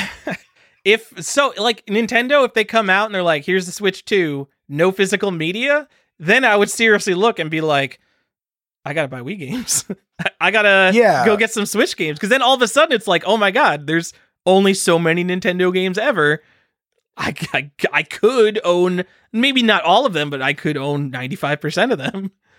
Yeah, I still don't know why Nintendo hasn't done a thing where they're just like, hey, it's the 30th or 50th anniversary of the Nintendo, obviously, because the 50th anniversary hasn't arrived yet, but they're like, we're reselling all the Black Box games in this special box set. Come and get them. Because if you look at things like books, they are constantly re-releasing them. Yes, but books are their own console unto themselves. You pick it up and you can use it. But like, why haven't we seen that for like video games? I mean, we see ports and stuff and like, but like just like a nostalgia piece, like. I mean, they literally do. That's NES Remix. That's their version of doing that because they think they can make more money doing that than releasing Nintendo cartridges. Well, I wonder if that remains true though. Like if they did like a special limited edition on like the Nintendo store, or if they did the Black Box games, right? But all with gold cartridges or platinum cartridges or something, painted, obviously not real material, but like, I'm just surprised we haven't seen something like that. I think like the game collecting market who cares about that kind of thing is pretty small, and Nintendo makes so much money off things like Amiibo that they don't need to think about us, the old school game collecting market. Maybe. I'm just, I just like look at all the other media and how it's released, and like you see just like, oh, and this is the 50th anniversary of this, so we did a special re-release of it. And like, even if it's like a record, like not that many people have record players, but they did like a small release of like, here's some new albums of this old album, and you can pick it up and buy it now. I'm just surprised we haven't seen it. I mean, I wonder if that would cause like a spike in NES console prices if like Nintendo actually released new NES games. It's never going to happen, Johnny. Nintendo is too conservative of a company. That's too obvious for them, I think. Maybe. They got their NES classics. They make so much more. So, that would like eat into their digital sales, because if they make, even if they make like a pretty limited weird thing of like real NES games, then all of a sudden people are like, oh, I could buy an NES and start playing these games again. And that would eat into their sales of all the times they want to digitally re-release these things and make you buy it digitally. I don't think so. I think people are just in it to win it, and we'll buy all of it. Now, since we've talked about Konami a lot, why hasn't Konami re-released the silver boxes? Like, fine, Nintendo won't, but what about Konami? Do they need, because it's Nintendo seal of quality, like, and the cartridges are a specific thing, like, do they need the rights to do that? I bet they do. And that's why it hasn't happened yet. But could you imagine if Konami did a special silver box edition and then brought in all the PAL games that had silver boxes over too, that were like Palcom and all that other bullshit in other territories, and like, but put them out in silver boxes for America? Oh man, re-releases of those, with silver boxes, let's do it. Get American releases of them. I mean, I bet that's something they might think about. They probably just think they can make more money releasing like Switch compilations, because what do people love? People love Switch games, people love retro compilations. I bet it's licensing on the card. I bet they because Nintendo owns those designs, like they cannot physically do that without spending a bunch of money. There's so many companies that release Limited Run Games releases other Nintendo cartridges. I guess that's true, but no one. Yeah, I don't know, man. I don't know. I mean, we could talk about these companies with like priceless IP. Like Nintendo, you could say like, why doesn't Nintendo do this? It's because Nintendo doesn't have to do anything, and they still pull in like all the money for doing the bare minimum. True. Of course you could slap Pokemon and Nintendo on some stupid shit, and they would print infinite money. But you know what? They've also done that 100 times. They made Mario Kart RC cars and sold them for like over $100, and you need to buy 2 to race them, and people were like, yeah, I'm gonna buy the AR Mario RC cars. I'm Stephen Reese, of course I have that. I didn't buy it. Yeah, you didn't buy. I didn't buy it either. I didn't buy it. But okay, so is this where we are? Are things dead? No, I don't know. I'm not interested. See, I think game collecting is boring right now, because just re-releases and all this junk. This is a wish list of things that I would want to see for game collecting to be interesting. Not even in the I will buy games again. In the like, I could just look at the market and be like, whew, that's some crazy shit. No, we can move on, Johnny. I don't even know what this episode was. I follow a lot of collecting categories, Johnny, and you look at sports cards, and it's the craziest thing. There are like just sports cards that will be like 3 different levels of a box you could buy. And there's like the poor people box. There's like Prism is like the normal box that people buy. And then there'll be like the high end box. It's like $500 just for 1 box of cards. And it might have like 10 cards in it. And it's all just pieces of cardboard. And, and they're new. It's not even like some vintage rare collectible. And people are just like, okay, this MSRP was $500. So these are the exciting rare cards. And this MSRP was $150 a box. These cards are okay. And just like people go with it. And I can't believe we haven't seen more of it in games. I don't think everyone still acknowledges that games are a collectible thing. People still think games are just to play. Like things like sports cards. There's only one thing you do with them, and that's collect them. Yeah. Right? And potentially make money. So I don't think people have fully embraced that games are a collectible thing. They're getting their, like lots of people have. I'm not saying that they're not acknowledged as collectibles, but I don't think all of the mind share is there yet, like something like sports cards is. Once you get there, though, I think once people, and I think you will see it more, as we talked about in the episode, when physical media dies, then I think people will have to gamify it a little bit and then make a reason for you to go buy a box of something when the game is just a digital download. Yeah. All right. And I think that was maybe our point for the whole episode. Yeah, that would have been what we could have. Maybe the whole episode could have been about that if we had more focus, Johnny. But man, yeah. Konami's doing some stuff, right? Konami, yeah. Hey, get your pachinko machines, your NFTs, your limited run Konami stuff. What else is coming? Hey, I got a sweater for you. You guys want to buy some clothing? Also, we sell drugs now. Why not? Not like does Konami drugs. sell? I would believe you if you told me Konami sold drugs. It's kind of like a small little pharmaceutical branch, you know. Yeah, don't worry about it. Buy your Dracula crosses today. All of our pills now come, in cross-shaped, just so you can have it. Johnny, we're moving on to the collector's questions. Are we? Oh my God, you remembered it. You did it, Tyler. All right. Round of applause. I brought it up last second. You started rambling, and now I can feel like I actually had it. Kanakis asks, what are your top 10 favorite sets to collect and why? Our top 10. That is too many. 10. We can use a smaller number. Jesus. 3. Like most people, Kanakis, you're a madman. 10? That's like more than an episode's worth of talking. Yeah. Let's talk in not very much detail, our top 3 favorites. Tyler, go ahead. I don't even have to pick 3. I could just say NES and Sega CD are my favorite sets. I've said for a long time, once I completed those sets, I don't have stadium events. I don't have a lot of the crazy rare unlicensed NES stuff. And my NES set is loose. But those 2 things, I completed Sega CD in 2018, I think, 2019 maybe.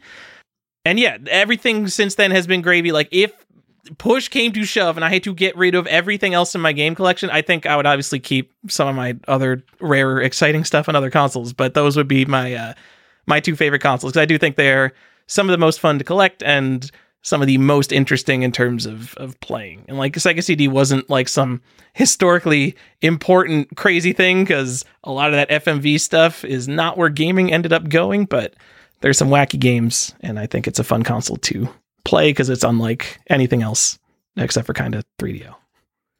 Okay. And I'll give you Stephen Reese's answer. He would keep Super Nintendo and 3DO. That's true. He would only keep 2. For me, as I've said multiple times, Super Nintendo, obviously, that's number 1. Other people don't really know. Saturn is one of my favorite things, not necessarily even to play, but strictly from a collector point of view. That was the first set that I said, I want to get all my Nintendo games I ever played, but Saturn was the first one. I'm I think I could buy every game on this system. So let me go ahead and get that. I'm just going to go. You hear. Yeah, well, Saturn, that sounds easy. Collector brain kicks in. I started collecting in 2004. I'm almost to 20 years of collecting video games as a collector. So, yeah, I was just Saturn, I could do that. And I love my Saturn set for that reason. And that's probably actually 3rd. And I'm unsure about Nintendo, NES. I love my NES stuff, but I don't know if I care about the whole set of NES. I love all of my favorites there. Super Nintendo was always the idea of everything. NES is hard. I do love it. I think it's my 3rd one. And if I had to go to a bonus one, a 4th one, NES is probably actually before Saturn, then Saturn, just because there's so many games I love on the NES. But I think 4th is PlayStation 1. I loved collecting the PlayStation 1. I loved when I finished that. I like how compact it looks on my shelves. I just think it's really awesome to look at. But if we were stripping everything else away, if I was keeping only the one, it's Super Nintendo. Hey, you don't want to fill out numbers 6 through 10 on that, Johnny? Ooh, Sega CD after that. Genesis, Sega CD. Stop, just Genesis. God damn it. Where does Sega Pico fall in that? Probably not my top 10. Outside the top 10, also some bonus items. Virtual Boy. No, I'm just kidding. I'm not going down this list. Johnny, what are the easiest sets to collect in 2022? I'm editing that to say from 2021 because this question might be 3 months old. But easiest sets to collect. I don't think you should collect the easiest sets. Is what I'll say. Yeah. Also, I think a lot of sets are easy right now. Well, maybe not easy. Huh. What do you think? Like N64 still strikes me as pretty easy of like cartridge-based systems because it's not that big. Yeah. So I don't think we brought it up. So I was complaining. You know what I'm doing. About talking. N64 prices versus Super Nintendo prices. And I'm guessing, I haven't looked into it. I'm guessing the bulk garbage on N64 is more expensive just because more people go for the set because it's so much easier to get a set than a full Super Nintendo complete in box set. Yeah, well, I think because there's so many games on the Super Nintendo, the middle ground still isn't very well known. And like people don't even try at that point. Yeah, they're just like, there's so many, there's 700. And a lot of it was super expensive. I think more people tried for the Genesis set because it was more affordable, so people could like kind of get into it, especially when Nintendo stuff was all like hard to find. Yeah. But N64, I think, was like hey, there's a lot of this stuff and it's still out there, so a lot of people just went and did it. So I think N64, like, especially if you're doing card only, is like pretty easy. Yeah, and like Wii U, but like, I'm like, if you're gonna ever want a Wii U set, like, just go do it now. Yeah. Well, and that's the other thing. Like, I'm talking like old sets versus like a modern set. Obviously, Wii U is like the thing. Yeah. It's just, I think in terms of spending money on like wisely right now, I just don't think that getting like what does a Wii U set cost? $3,000, something like. I'm just making that up. I have no idea. $2,000. Like if I was going to spend $2,000 on games in like because I'm worried that prices are going to go up on it, Wii U might not be my first choice compared to I don't know some other like rare Nintendo thing or something that people don't have as many eyeballs on. I can't even think of an example. Yeah. I would say definitely don't collect a set because it's easy though. Not even because, you said don't collect easy sets, but I'm saying don't collect a set because it's easy. Yeah, no, collect a set because you love it. If like NES complete in box, if I was ride or die NES complete in box, I would rather buy 3 complete in box NES games over the entire Wii U set. That's not me personally. I would rather have the Wii U set, but I mean, I think you should get the thing you like the most. Yep, absolutely.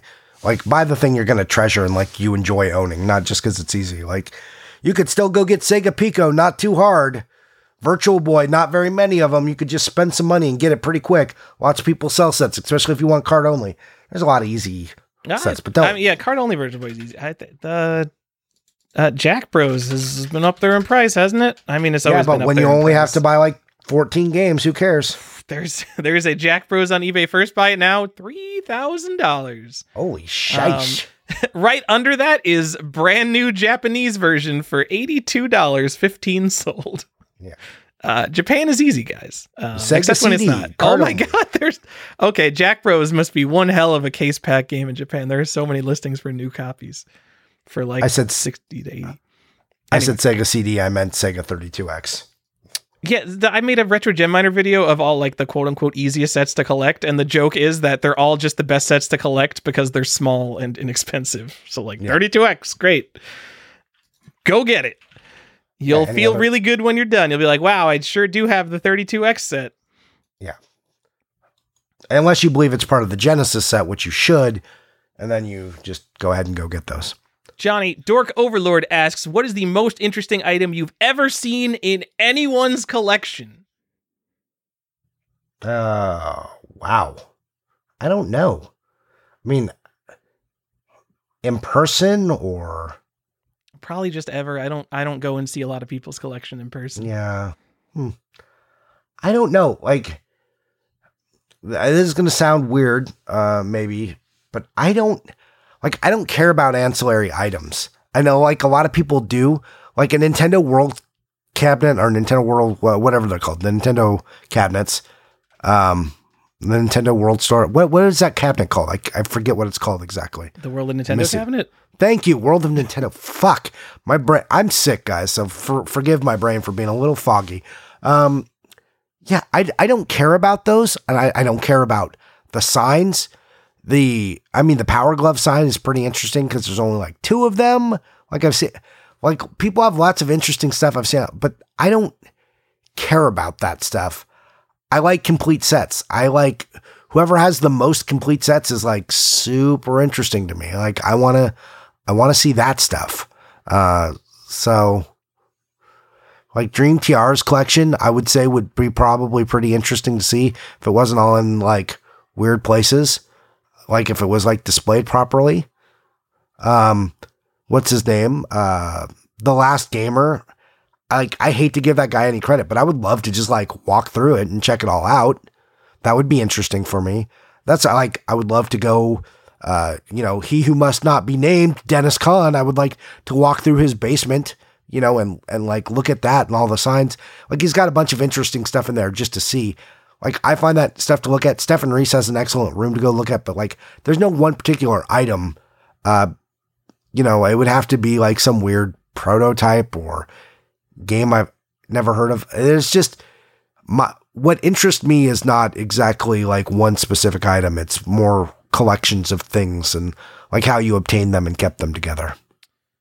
Yeah, I agree. I think the things I get most excited for, like you, are generally not one of a kind things. And I mean, there's the whole prototype community, which even those aren't one of a kind though. But I don't know. I see like a rare game. I see a complete in box Sculptor's Cut I saw on Instagram today. And it's just like, hell yeah, dude. Sculptor's Cut manual. That's a hard thing to get. Like, obviously, that's not like a one of a kind thing that only you have in your collection. It's the most amazing thing I've ever seen.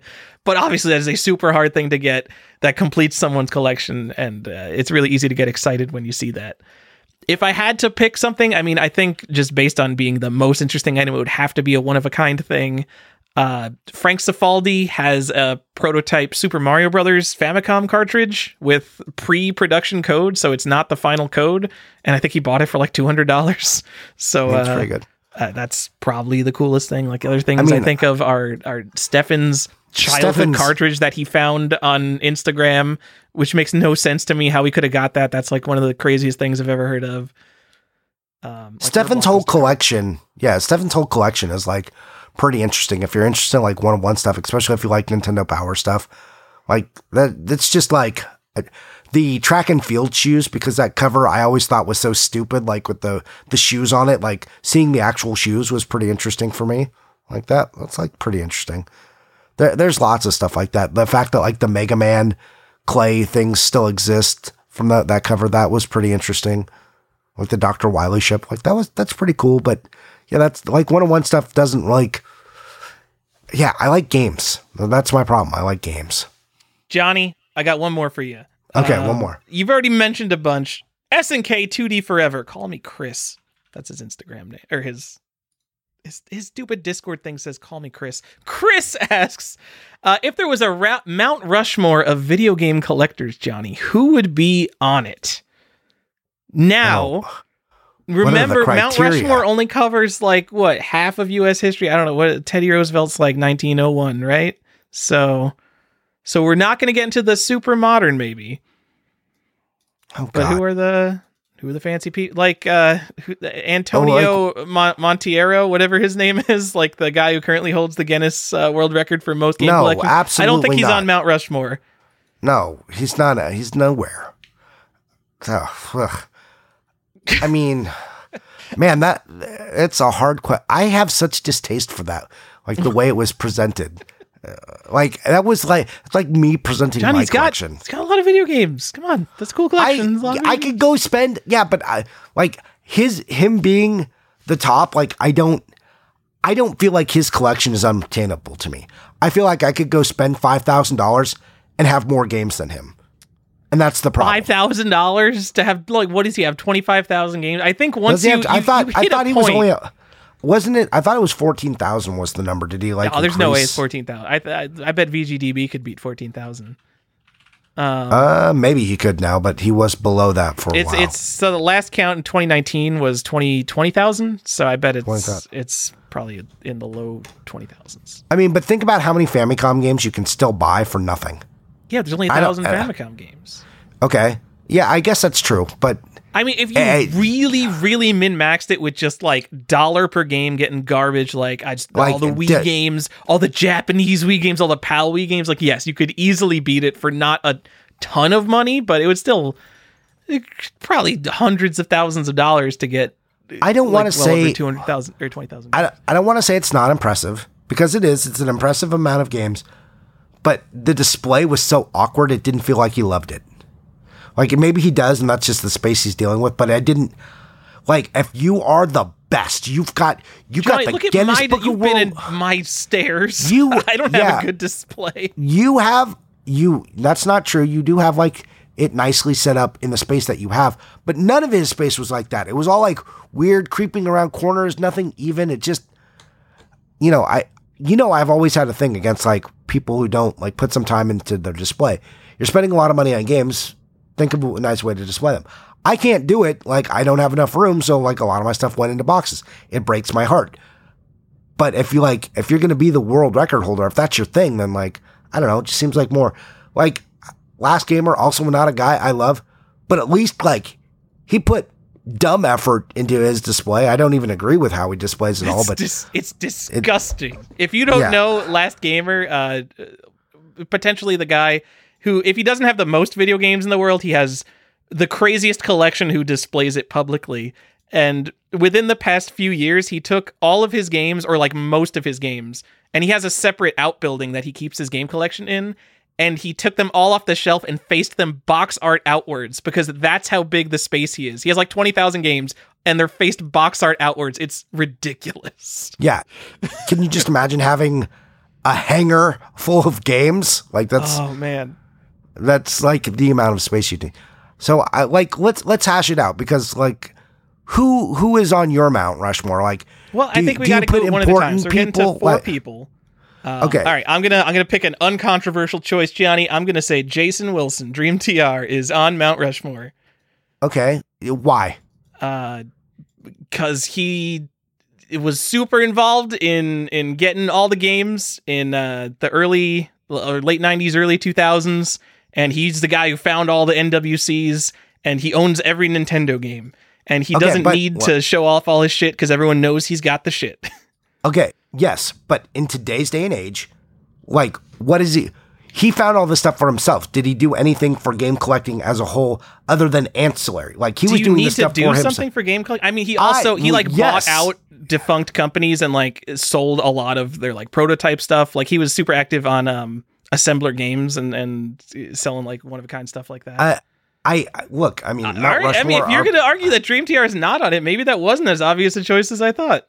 I'm not saying he's not, but I'm just wondering, like, does he get edged out by anyone?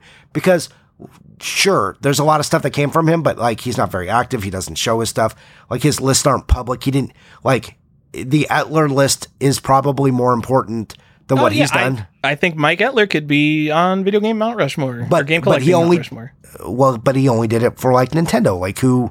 Like that's what I'm saying. Like how big does the scope need to be? The influence of Etler's list can be felt today on every stupid ass Nintendo list that has 2 copies of Impossible Mission 2. There are 3 variants of Impossible Mission 2, but we have exactly 2. Every list has 2 copies of it for some reason, and it's because that's how Mike Etler listed it. Because there were 2 publishers. So I would think I could probably put Mike Etler on that list. Like I could probably be convinced of that. Well, this is a discussion. I don't have like a solid list yet. I'm just hashing it out with you. So yeah, I could see Mike Etler. Like I can see Dream TR, but I don't know if his public presence, like if his influence is felt enough. Like, do you put Dane on that list for influence? I don't know. I mean, he does have a WATA pedigree named after him. Yeah. Like, do you put Dennis on your Mount Rushmore? No, because I think Mount Rushmore is more foundational than that. Like, it can't be like, I don't think I don't know what's like a modern game collector guy on YouTube. I don't know, but it has to be someone like that was active before the past like 10 years. So I know video game collecting is older than 20 years, but How old is video game collecting really? Tops 30 years? 30. So I would say someone from 1990 to the mid 2000s is where we're going to build our Mount Rushmore from. Okay, like, and the other thing is, I don't have enough knowledge about all the Atari people. Also, we're going to be interrupted here. Sorry. We were talking about who goes on the list, all right. And you said Dennis Kahn doesn't because Dennis Kahn does. Like, if we were going up to modern times with like WATA, like maybe like because of WATA that would eventually make it, but I don't know. I don't like. I'm not going to put someone that rose to prominence in the past, say like 4 years. Up on Mount Rushmore already. I wouldn't say he rose to prominence in the last 4 years. I mean, he was prominent before that. Oh, yeah, I know he was, but like his like true impact on the world was obviously WATA games. And, yes. And so you're pre-WATA. The people on Mount Rushmore have to be pre-WATA because they're founders, right? More like founders. I mean, I'm thinking of older things in this. So does Dane not count for Nintendo age? Was that not a big enough thing? I don't know. I mean, top 4 just for making a forum where everyone contributed stuff.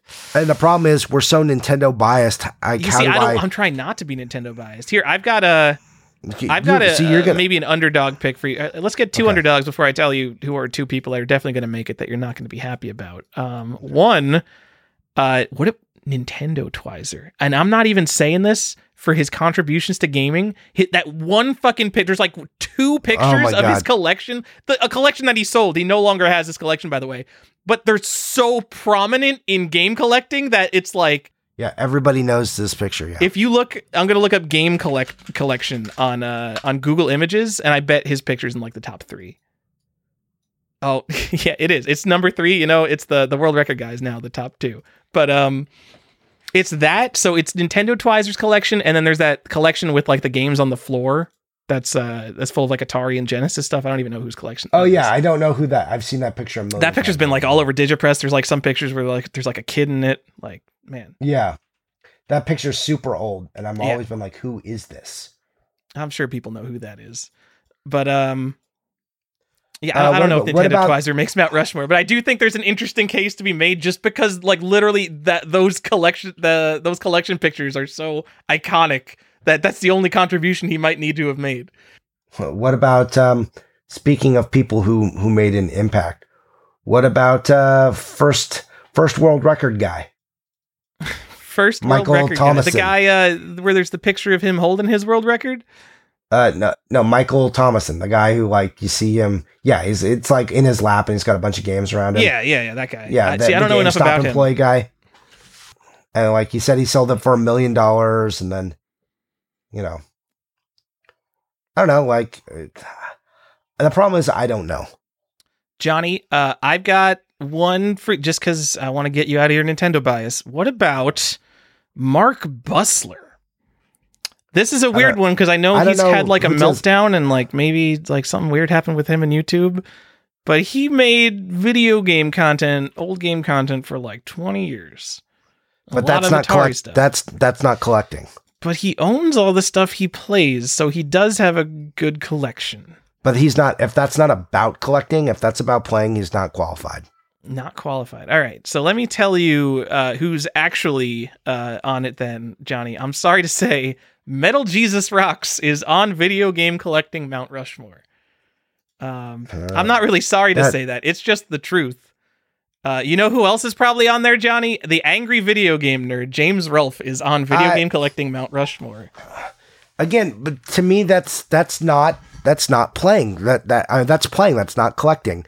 Angry Video Game Nerd has a collection of video games, but he is not a top tier collector on the collecting Mount Rushmore. He doesn't need to be a top tier collector. He's so influential. He has probably caused more people to start collecting games than almost anyone else. Just because he's when did Angry Video Game Nerd start? Like the mid 2000s when Game Trailers was a website that people went to. I also have some personal bias because I have never. I don't watch Angry Video Game Nerd stuff. I'm not influenced by it. I know. You don't watch Metal Jesus either, but I think... I mean, I've seen videos from all these people, but they don't affect me. Those two people alone are so responsible for getting probably a generation a little younger than you who didn't grow up with this stuff, sure. Johnny, interested in old games just because they make such good content around older games. Okay, I mean, I can see your arguments. I don't And necessarily they've got like disagree. millions of subscribers, so there's no arguing with that. I don't necessarily disagree, but I think if you're going to put people like that who are influential and like the formative nature of video games, then I don't know how, because I consider both those people still kind of modern, especially Metal Jesus. Then like, how do you not put Dennis Kahn on there?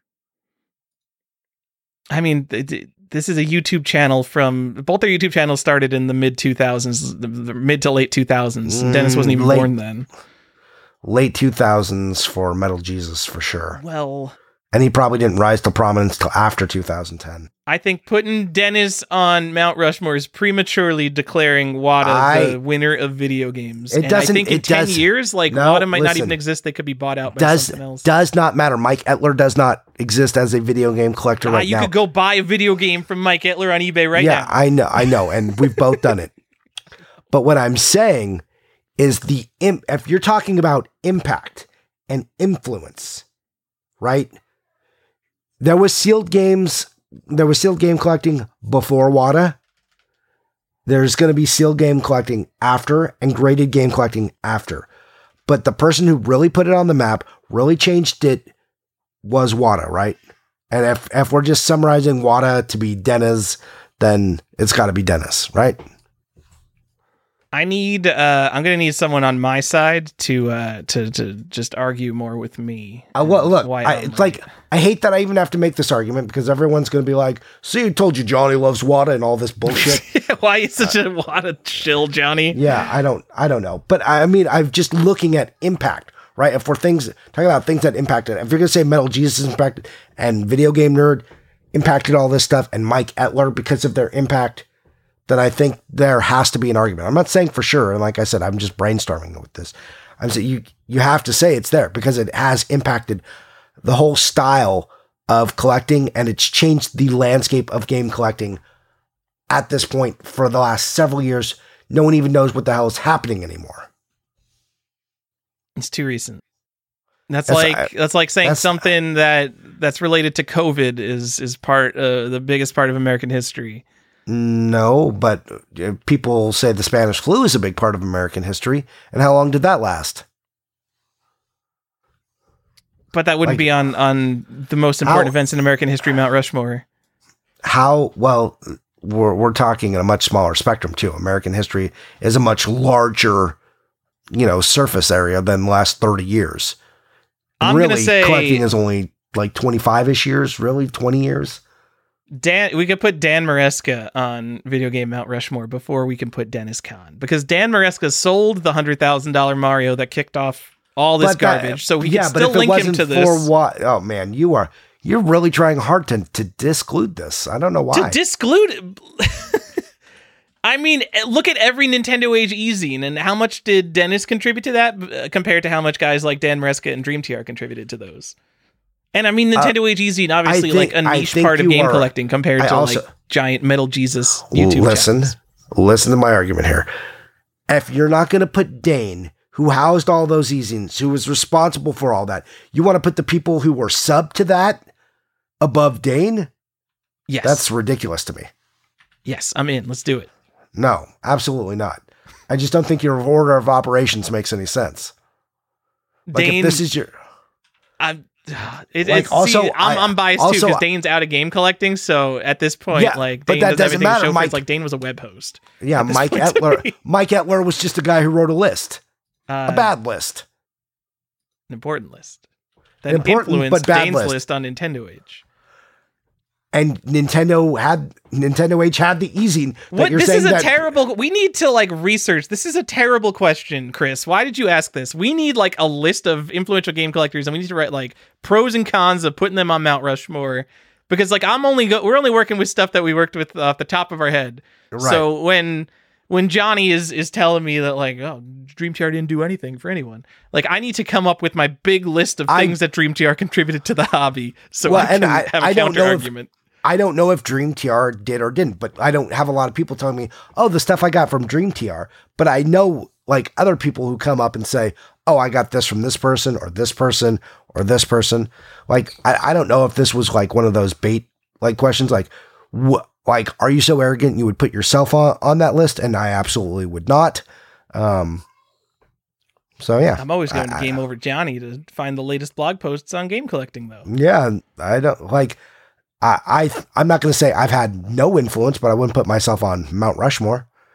All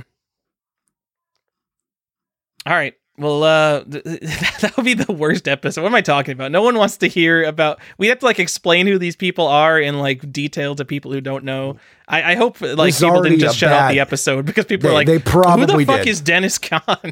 Yeah, because we didn't even. Dennis, by the way, if anyone doesn't know, founder of Wata Games, also active guy on Nintendo Age. Famous picture of him holding a Stadium Events cart he found for cheap. I mean, he also contributed a lot of information too, like to collecting before that. Like that's so it's like underselling all of that accomplishment is a little weird. I know. I'm not trying to. Obviously, I know Dennis is influential in the game collecting information world as well.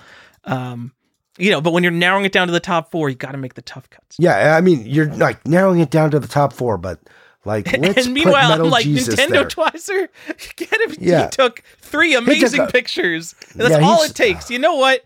Upton Sinclair wrote one book that anyone cares about, and you know his name. Yep, he wrote The Jungle, for those of you who don't know which... Come on, everyone knows good old Upton Sinclair. I'm pretty sure he wrote Oil too, which There Will Be Blood is based on, which is the best movie of all time. So people might know that too. All right. Anyways, we don't have a good answer, and we just argued for 10, 15 minutes about how bad our answers are. Sorry, no good answer is coming. The end. All right. That's the end of that section, Johnny. Woo, we did it!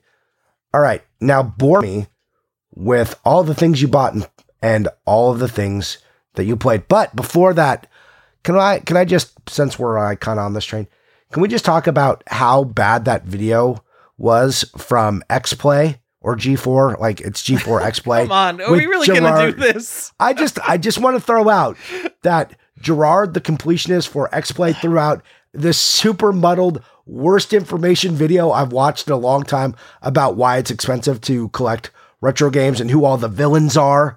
And it was comically bad.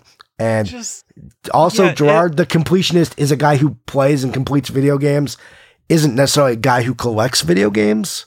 So I got a lot of emails and messages about asking me about this from people who just they're not really collectors, but they like games. So they're just in the gaming world that are friends of mine. And they're like, oh, what was this video? And I was like, what is this video? Why am I? Then I'm like, what is this? I'm like, is that Gerard the completionist? Does he work for X-Play now?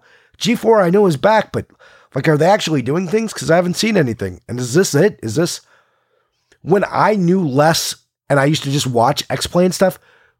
Did I just get fed information incorrectly? And because I didn't have enough knowledge, I was just like, yeah, that sounds good. And just went along with it. Oh my God, the world is doomed. Yeah, if you don't know, there's this new on the G4 TV YouTube channel, because who watches cable TV anymore? There's a new video basically about why the high-end game speculation is ruining video games forever. Well, that's not how it even prompts itself. It just says, why is retro gaming they don't even answer so that expensive? Question. It's called why is retro gaming so expensive? And that's not what the video is about. It's basically paraphrasing the kind of things that Carl Jobst brings up in his videos. Absolutely that. Carl Jobst, I think, obviously went into those videos with an agenda, but did his best to understand it from an outsider's thing, even if he gets some things wrong because he's an outsider. And this video just paraphrases things and clearly is not interested in actually learning what is happening. They're just I only watched actually about half of this because it got pretty. It's real bad. Stupid. The part that I thought was the funniest was when he said that the $100,000 Mario was bought by a cabal of 3 investors, and it was Rich Lecce, Jim Halprin, and Dennis Kahn.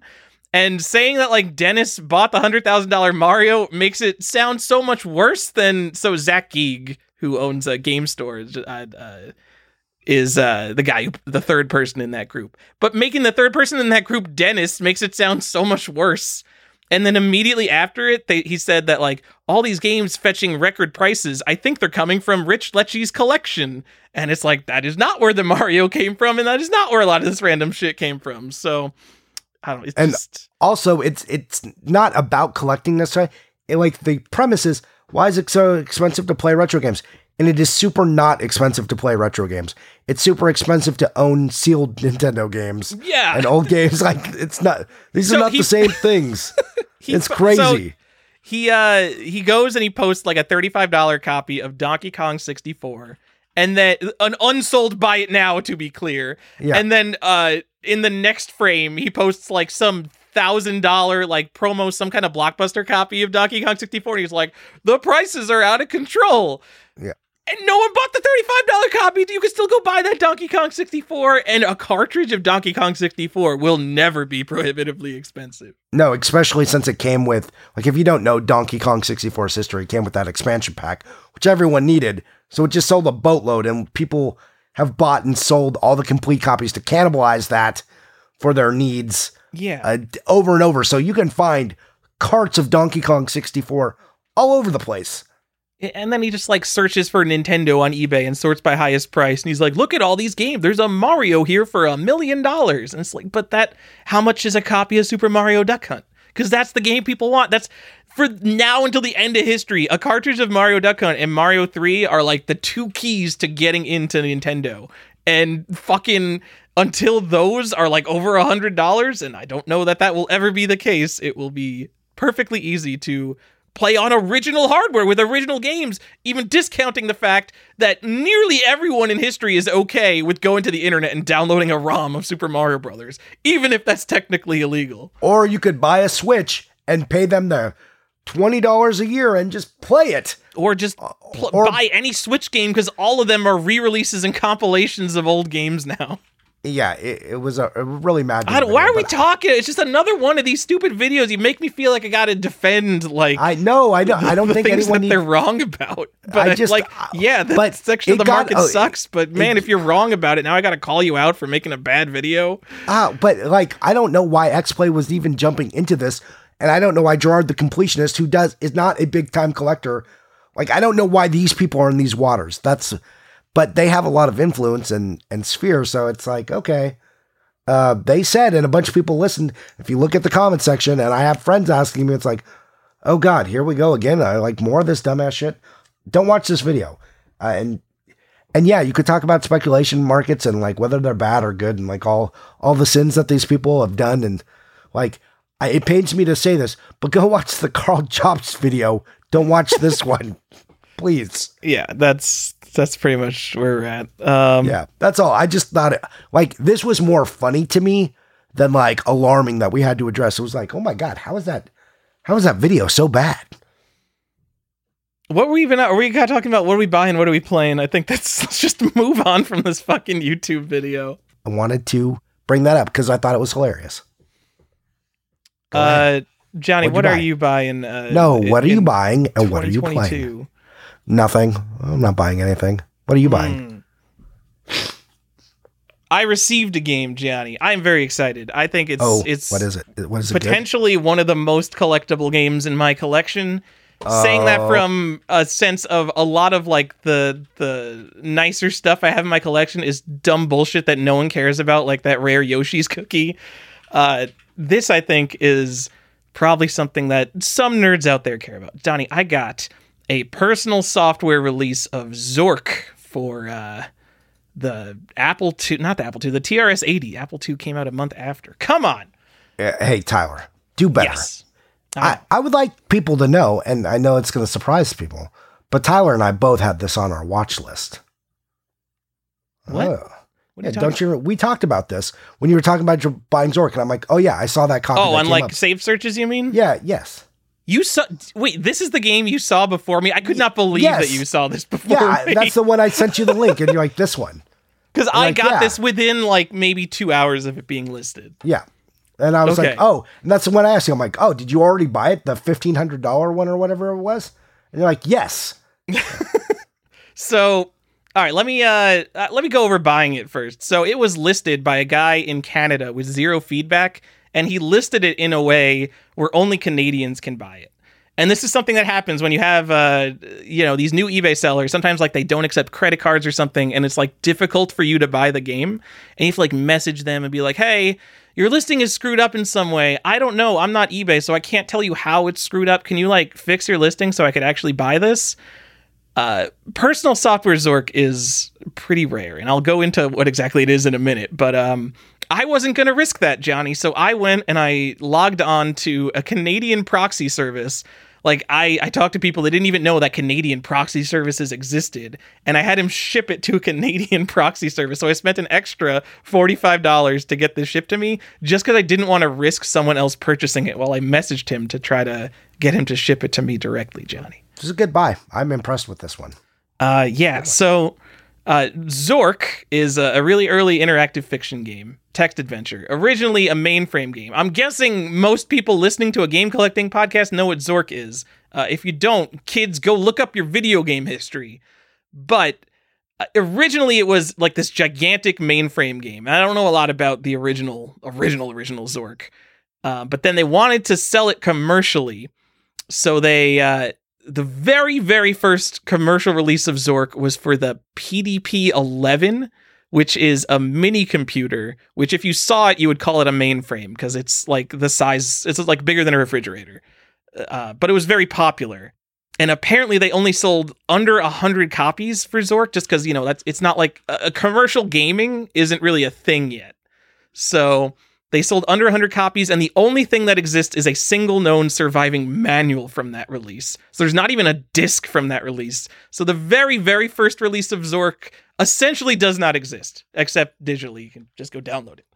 After that, Zork was so big that when they were porting it to home microcomputers, they split it up into 3 games. That's why there's Zork 1, 2, 3, and they all came out one right after another. Because the original mainframe Zork was actually all 3 games in one, which I could not even imagine because Zork 1 is like big and hard to comprehend alone. Anyway, the game was made by Infocom, but they hired Personal Software to distribute the very first baggy releases of Zork, which I forgot. I don't remember the story, but they basically weren't happy with Personal Software, so then they just took over publishing and marketing the game themselves. So these very first Personal Software copies are pretty rare, Johnny. There is a TRS-80 Model 1, TRS-80 Model 3, and then a little bit later there is a small box Apple II, and they all have this Barbarian on them. It's super cool. It's pretty rare. The blog posts from like Zork enthusiast sites say that between the 2 TRS-80 copies, they made about 1,500 of them. Pretty rare. Pretty rare. Cool. Pretty cool. I'm pretty excited, Johnny. I'm excited for you. I wish I had. I can't believe you have a saved search for this. Zork is important. It sure is. It's hard as hell. I remember playing it in high school because text adventures are one of the things that was super easy to play without teachers realizing what you were doing. Yep. All right. What else did you buy? Anything else that you want to talk about, or is that it? Kind of it. I got some stuff in Japan and the UK that has not arrived. You know what? Did I talk about my Amiga games that I got? I got a shipment of some Amiga stuff. I got like Worms and Another World, I think is the most exciting thing I got. Like, I could list you these games and you would be like, I have no idea what the prices of any of those are. I got Worms, Sensible Soccer, Sensible World of Soccer, and Another World. And Sensible Soccer, Sensible World of Soccer, not very expensive games. Worms was probably like $20, $40. And Another World, it's like $100 video game.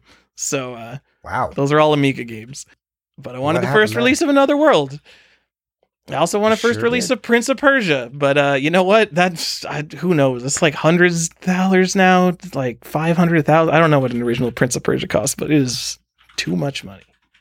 Seems like it's probably a lot then. Yeah. Yeah. You got nothing, Johnny, after I'm talking about all this nonsense? I don't have anything exciting here. I'll tell you what I bought. Okay, so I went to a bookstore that sometimes sells games, and I bought like 20 games for like, I don't know, $10 or something stupid like that. And they're all like Xbox 360 and like Wii games and PS3 games and PS4 games. Not super exciting. Wasting space in your house. Yeah.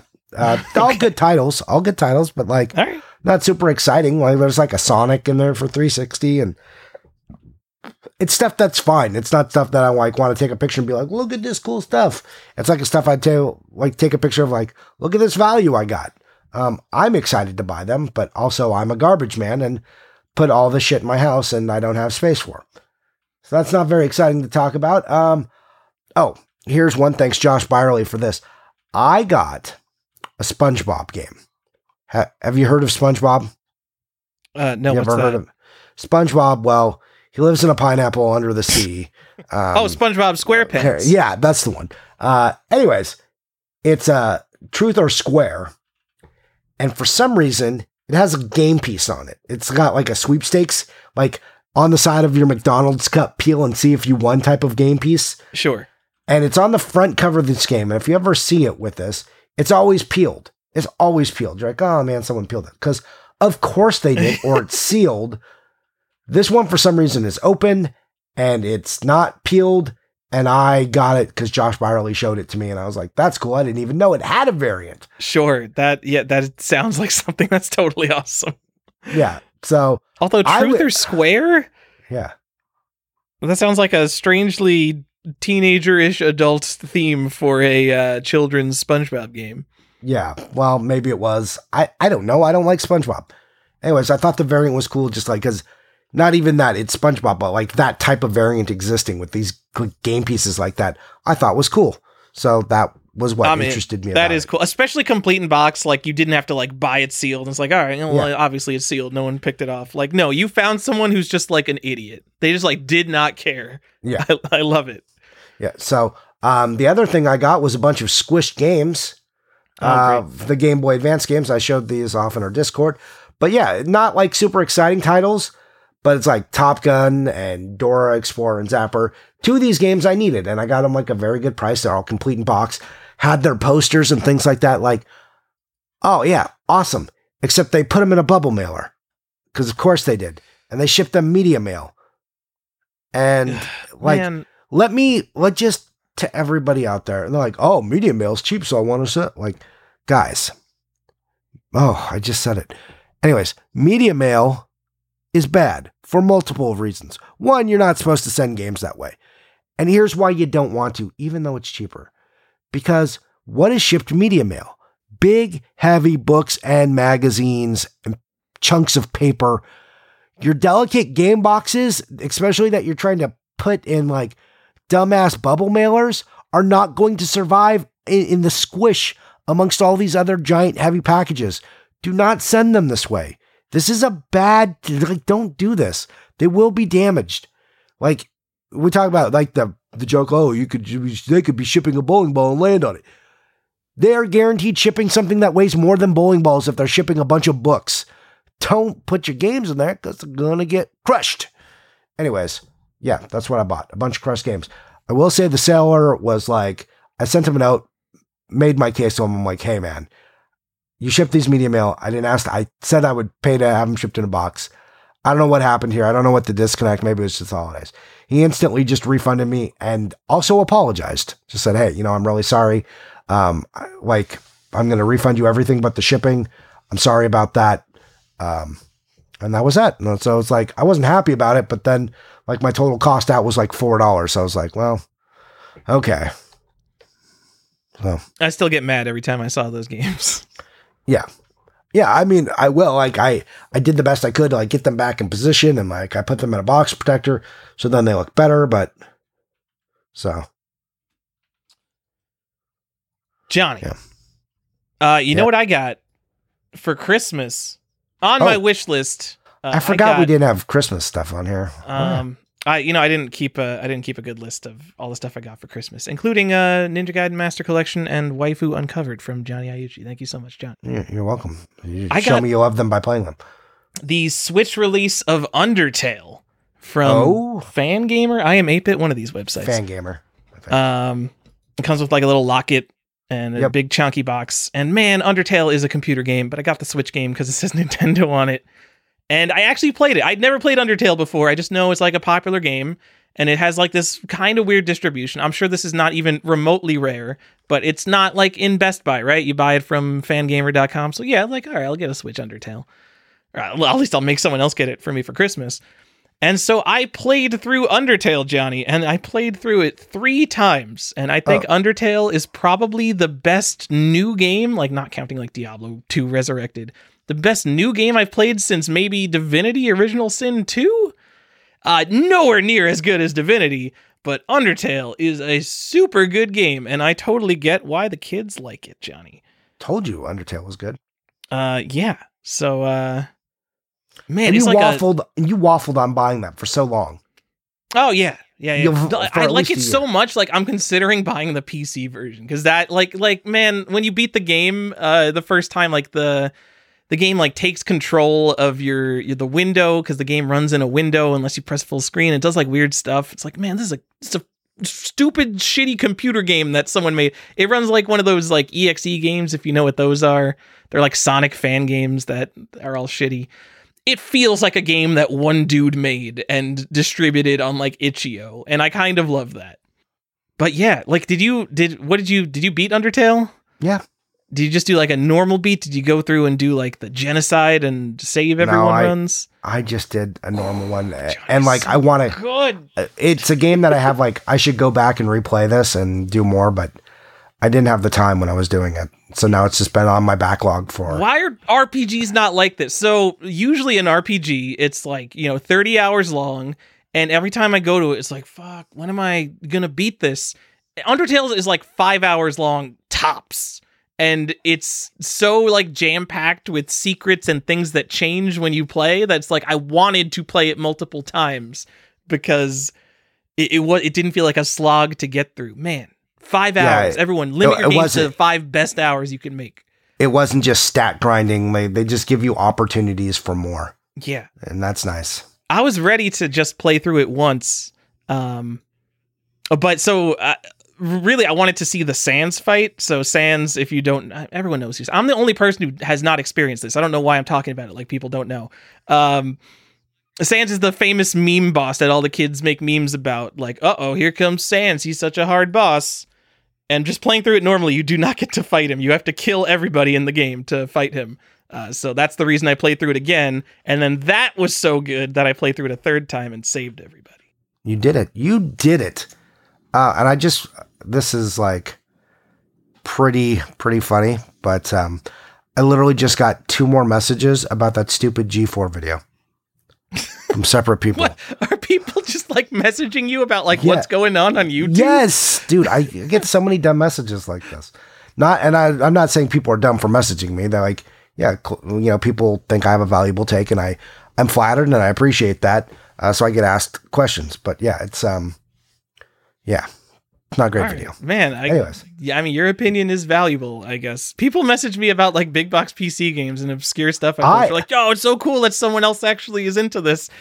No one's asking me like, oh man, I asked you lots of questions. Sale last week? I mean, I ask you all kinds of questions. I think your takes on things are very interesting. So probably why you co-host this podcast. Yeah. Whoa. Johnny, I played through It Takes Two with Ada. That game's pretty good. You said it was pretty good, and I was like, what is this game? Let me go research it. And then I'm like, oh, I own this game. Did I already talk about this on the show? No, we talked about it personally. Oh, okay. Yeah. Yeah, you won the game of the year. Man, it's not like the craziest thing ever. It's a puzzle platformer. It's just really well made. And what it does is it changes the style of gameplay every 10 minutes. So you're not always doing the same thing. So it's like a puzzle platformer one at some point, and then it turns into like an on-rails segment from like Sonic Adventure where you're grinding down rails, and then it turns into like an overhead gauntlet style game. So it keeps it interesting. It does a lot of just like, it puts physics things in the world that are fun to play with that have like no purpose other than to create your own fun with. And it's always great when games do that kind of thing. So like immediately after beating it, I'm like, this is like kind of fucked up in some ways and really cool. Like Brothers, Tale of Two Sons. And it was totally made by the same developer. I did not look into this game at all. I just bought it because I was looking for co-op games. I hate to tell you this, but Waifu Uncovered is a co-op game that you can play with. You could play with Ada. I'm just saying. No, she doesn't. I don't think she would like a shooter. Oh, it's not strictly a shooter. You guys are going to love this game. Play it together. Okay. Also, it gives sexy time. Like, who knows? Who knows? Just making your day sexier. Anyways, yeah, that's what we played. That's what you played. What did I play? Call of Duty. I played some Call of Duty because I was frustrated and I was like, let me just shoot some things. That's what I did. Which Call of Duty? What's the hot new Call of Duty? Vanguard? Vanguard is the hot new one, I guess, but I was playing Call of Duty Modern Warfare Remake. So that's what I was playing. And then I was like, oh man, like I played through for a couple hours. I'm like, okay, like they don't cycle through the maps very well at all. And my theory is that they put you in mostly the longer maps because they don't have enough people playing. So you just get cycled through the same shitty maps over and over again, or it's like based on your internet speed. Mine isn't great.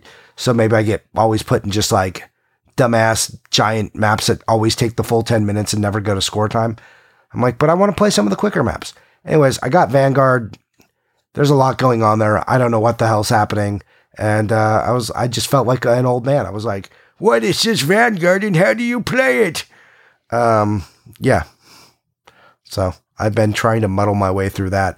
It feels like, I don't know if it's pay to win, but they want you to buy a lot of extra stuff. And I was always just like, can't I just grind? And apparently the answer is no. I mean, they're doing the thing, Johnny. They want you to spend all the money. They're going to get it out of you somehow. I just want them to add a physical aspect to it. Yeah. Johnny, Pat the NES Punk, Mount Rushmore of game collecting. So influential, he was kicked off Nintendo Age or left begrudgingly. I don't remember. No, he also left begrudgingly Video Game Sage, I think. Is he older than the Angry Video Game Nerd? No, he is not. I meant in terms of channel age. Anyway, I'm just thought joking. they were kind Pat of the NES Punk contemporaries. probably pretty decently influential, even in terms of like information. You could argue his books. I think his books are good. They're not like the most informational, but they're good information. But I think the anecdotes are super good. The write ups, they're not just Wikipedia back of the box type stuff. Johnny's pretty good. Okay, like I'm not dismissing. I randomly had a tab still up from when we were talking. Yeah, so I wanted to. I didn't say no way on Pat the S Punk. I'm like, there's an argument to be made. I think he's contemporaries with Angry Video Game Nerd, and he did like early collecting videos, of like his finds and stuff. So, I mean, I think you could definitely make a case for that. Does that shock you? People think I don't like him or something. It's like just because I don't necessarily. Everyone. Well, no, people get this wrong. Like, people think that because I dislike some of the content or the style of presentation means that I dislike the person. I don't have feelings normally about the people unless I like say so. Like Metal Jesus Rocks, I think did some stuff that like is pretty questionable and like a little gross, and I don't like that. But like Pat the S Punk, like I guess he's had an attitude, but I've met him a couple of times and like. Didn't always go great, but I'm not like, God, I hate Pat the NES Punk. I'm just like, and I don't always disagree with his takes or anything. Angry Video Game Nerd, I don't like the character, but I think James Rolfe has a lot of information. And, when he's just like talking about what he knows and like his passion, I think that's like really interesting and good. And there's a lot of like good ways to see what he knows, aside from that channel. So there is a separation between content and person that some people don't make, but I do. There's nuance there. That's all. All right, Johnny, is there anything else in this episode that's going on? I don't think so. Just make sure you watch that video on G4, right? No? Okay. No. What's eBay Collections? Why did I write this down? I think this was a thing I wanted to start the episode with because it would have been an interesting thing to talk about, but I forgot to bring it up. I think eBay Collections isn't that like about cards and like what they're doing in the market and a safe space to buy them, and isn't that they're like new bent like with sports cards and shoes? Oh, okay. So yes, you're right. It's just cards right now, but actually, Pat the NES Punk and the CU podcaster, he did a segment on it, so now it will seem like we're ripping them off. Cool. So we probably just shouldn't talk about that. Done. But we should talk about it, Johnny. Like, Game Value Now and price charting are garbage. I don't even look at them anymore. They are useless. But if eBay becomes the arbiter of prices, then I mean, they think already that could are be the arbiter of prices. Well, yes, but what if they actually had price history that goes back longer than 3 to 6 months? Gave you graphs, and it was more accurate than... I think it's really easy to do for cards, but we talk about the same problem that all these sites have. Until they solve the problem of what games are and how they are different than cards, you're not going to do it. Games come in too many different states. So games come loose, without a manual, with the manual, CIB. Like, there's too many different ways. No, that is a solvable problem. I think that is a very hard problem to solve for a guy in his basement coding in his spare time. True. But for someone who wants to turn it into like the platform for tracking collections and prices from a giant site like eBay, I think they could do it. Yeah, or at least they could do a much better job than anything we've seen before. I think if eBay started like, when you put in like not letting you list an auction until you list it, like check, does it have manuals? Like, does it have inserts? You know, which would be great. I would love it if you had to go through a checklist, like has manual, has insert, you know, has all the stuff. Game is, and then they would say whether the game was complete in box, and then you could filter down to things that are complete. You know, I think that would be great. eBay could definitely do it, but they need to solve that first by doing some other things. They can't just go back and look at all of their history and be like, we have the answer, because that's not true. And then they would need to like look at like, okay, these are sealed but also graded versus just sealed, you know, and then like, how do they do that? Do they just say sealed graded games on average are this, and sealed graded or sealed games average on this, or do they break it down by the number? I mean, look at trading cards. Every trading card is fucking graded that they're going to be looking at. They know the difference between PSA and all that. I think it's just on eBay to make sure that sellers have to go through the rigmarole of listing all that, and does that benefit them? Right? Like, does like putting in extra hurdles to sell a game benefit? No, they're eBay? just pulling this information from like images and descriptions and heuristics and stuff. They're not making sellers upload more information. Okay, I mean, they could have definitely an algorithm, you know, that scans a picture and then deems that, but not all pictures are great. Like, how many? That's what I'm saying. Like, you could put it on the sellers a little bit to like make sure that information is in there. So, you know, they could. There's ways eBay can do it. I'm saying there's ways to solve it, but they have to solve it before you can just do it. It's not just like as easy they're doing it with cards. Yes, but we just talked about cards are a lot easier. I mean, they are. But I mean, I also think they could do an imperfect job that would be good enough for the majority of people to start tracking collections and prices on eBay. Haven't we been dealing with good enough for long enough? No, we've been dealing with so bad it's basically unusable. I think like eBay is not going to miss their own sales, and also eBay, they have all the data going back to like the year 2000 or whatever. They can give us as much data as they want. Like, they don't, like, if you were starting up a new price charting, you'd be fucked, because like price charting and Game Value Now go back to like 2008, 2011 or something. So you can't compete with them anymore. The data's gone. But eBay is the one place that still has all the data. Anyway, I think it's interesting. It might never come to games, but it seems like if the hype in all collectibles stays high enough, this is something they would want to bring to as much stuff as possible. Okay. I don't disagree. Look, we love eBay, and like, if they can figure it out, they definitely have the best tool to figure it out, right? They have the best starting place. So please, I'm begging for anyone. I was all in for Go Collect. I'm like, can you fix this? Please do it. I'll root for you. I'm a fan. Let's do this. How can I help? And then they're like, nah, fuck you guys. And I was like, well, that was disheartening. It's like, all right, price charting. You guys have always been a little suspect in my mind, but sure, maybe your stuff is good. And they're like, nah, just anybody, please somebody track games and their values in such a way that makes sense to the world. Yeah. Man, I mean, like, the information would be there if you get enough of it, but like, looking at trading cards, like, I was complaining, this might have been on After Dark, not complaining, but I was like, how many comics are there? This comic sells for $1,000 and there's like 20 of them listed on eBay. What is going on? But like, trading cards are an entirely different beast. There will be like hundreds and hundreds of copies of the same trading card, so they just have an immense amount of data. And if I was going to go look up complete in box copy of The Magic of Scheherazade, there might be like a couple of copies up that would be good information data points. So for all these cards, they must have just so many data points. True. I think Gixxen releases, they release what categories are the most sniped categories, and I think sports and trading cards are both top absolutely. Categories. Yep.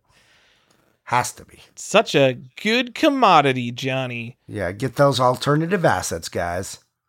You can find me on Instagram and Video Game Sage. I'm default guys. And you can find our other co-host who isn't available today, but he is the Art of NP. You can find him mainly on Twitter, but also under the same handle on Instagram. So give a look for him, and you can find me at Johnny_Iuchi. And I am on Instagram. You can also find me as Johnny on the Discord. So if you want to join up on our Discord and get into our Patreon, you can do that for as little as $2 and as much as $6. But do it at the $4 spot because that's the best one. And get all that bonus content and get onto our... Like, really, the thing is to get on the Discord and chat with all the fantastic people that are there. If you want to support the podcast, if you have money to waste. If not, please avoid it and please keep enjoying the show. Thanks so much for listening. We'll talk to you next time, and sorry for the sick voice. Bye! That is our show. No errata for the week. I don't think we are perfect. Thank you to 8-Bit, apebit.bandcamp.com. He does our amazing intro music, and thank you all of the patrons. Richard, patron number 1, Bowden, Canadian Variant Alert, Chris Glidden, Nintendo World Champion, Daniel Jacksvik, High-End Collector, Andrew Brim, Greetings, stranger! I'm not surprised to see Andrew Shelton around here. Guys, it is so hard to come up with nicknames. Oh my god. That's Deckard Cain from Diablo. Boy, I hope people pick up what I'm putting down. 50 Hertz is good enough for me, Andre. Ben Parker, a bad enough dude to rescue the president. Video games were meant to be slabbed. Brandon Ackley, Brian Gupta, and Pocky and Rocky with Becky. Mint condition, Brian J. Mora, the strictly limited super rare Bruno, Fat Cat Collector, Chris Jackson, Chris SNK, Too Many NES Accessories, Mrozek, Johnny's GBA Hookup, Coffee with Mr. Saturn, Playing with Power, Connor Strange, the last game you need for the set, Corey O'Brien, Unpunched Hang Tab, Dustin Beagle, he has returned to judge this city, Eric Addison, Man of Nintendo in the world of Nintendo, Funky Brewster, the actual Shinobi, Jasonic the Kid, Jeff the Game Boy Ferris, Red Pyramid Thing, Jonathan Shados, the Nintendo Tape Archivist, Joseph Leo, Lance Lord Hardstyle Z, the Degenerate Matt Fall, Mr. CIB, get your loose Genesis carts out of here, Funko Land Employee, Platform Agnostic, Red the Game Shark, the Famicom Box Retro Game Enthusiast. They could be ghosts and goblins twice. Chefish. Vintage video game connoisseur who knows they're better than modern games. The Fuzzy. Sean, the Gamer Collective. The New Craft who can beat Mega Man without the pause trick. Previously unknown variant Tim Walker. From the internet, Todd Fisher. Can't put limits on collecting. VG Collectaholic. The Millennium. Will Joe. Keeper of the Zelda variants. Dev Code. He said on Video Game Stage not to pronounce 0x in a totally unrelated thread. I don't know, I've been saying it for like, a year, so I'm correcting myself. Am I talking to myself? Does anyone even listen to like this outro of the show with the Patreon shoutouts? Like maybe there's one guy in the shower who has like a podcast on in the background and you can't go hit the next podcast button. Shout out to the guy who's currently unable to reach his podcast controls. You know, you could just say like, hey Siri, or whatever the Android version of that is, okay Google, right? I'm not sure I understand. Oh, shut up. Getting the full PS2 set because Stefan won't. All caps. No gods or kings. Only Andy Lancaster. BioShock. I really hope people get BioShock references. That game's like super popular, right? What a 9.8 A++ Benji. The actually rare Bird Dog Gaming. Brandon Rogers, whose favorite episode is the wrestling episode. Dropping the Mario 64 penguin off the map. Brandon Chacker. Still finding deals in 2022, Colton Murphy. A winner is him, David Green, Derek Lauer, who made me edit this show, Don Libby, the hero of time, actually understands the Zelda timeline, Jeff Pierce, he is Error, Jeff Russell, Jeremy Jarvis, here for the Pog Talk, Joe actually plays his games champ Pity, video game art collector because video games are art, Justin Chicchio, Lateral Movement, who's got a Donkey Kong kill screen coming up, Michael, posted in the Discord right now, Chiaramonte, Nick the Video Game Database Morgan, Homebrew Mastermind Divertov, the other guy who collects Korean releases, Peaceful Games, Dungeon Master Reed Stubenik, The Promoter, Retro RPG Podcast, Todd Obscure Variant Chaser Chase, Zaventorian, he knows all 97 Nintendo games, 32 bits or less, do the math! Andrew actually collecting N-Gage O, Chesno, all your base are belong to him, Colby, he is Sinistar, Corhagen does what Nintendo don't, Daniel McArdle, who thought this was the Retronauts Patreon, the Modern Database Danny Gomez, the Philatelist Dork Overlord, my childhood PlayStation idol, Game-Rave.com. I hope that nickname doesn't make you feel old. It's just because I'm young. I mean, man, you've been the PlayStation guy forever. Joseph Rogers got 50,000 on Double Dragon, collector of everything, including Atari, Kalen McAteer, Sam, Sega Mark III Marks, and Sean the Video Game Illuminati LaCroix. Thank you guys so much.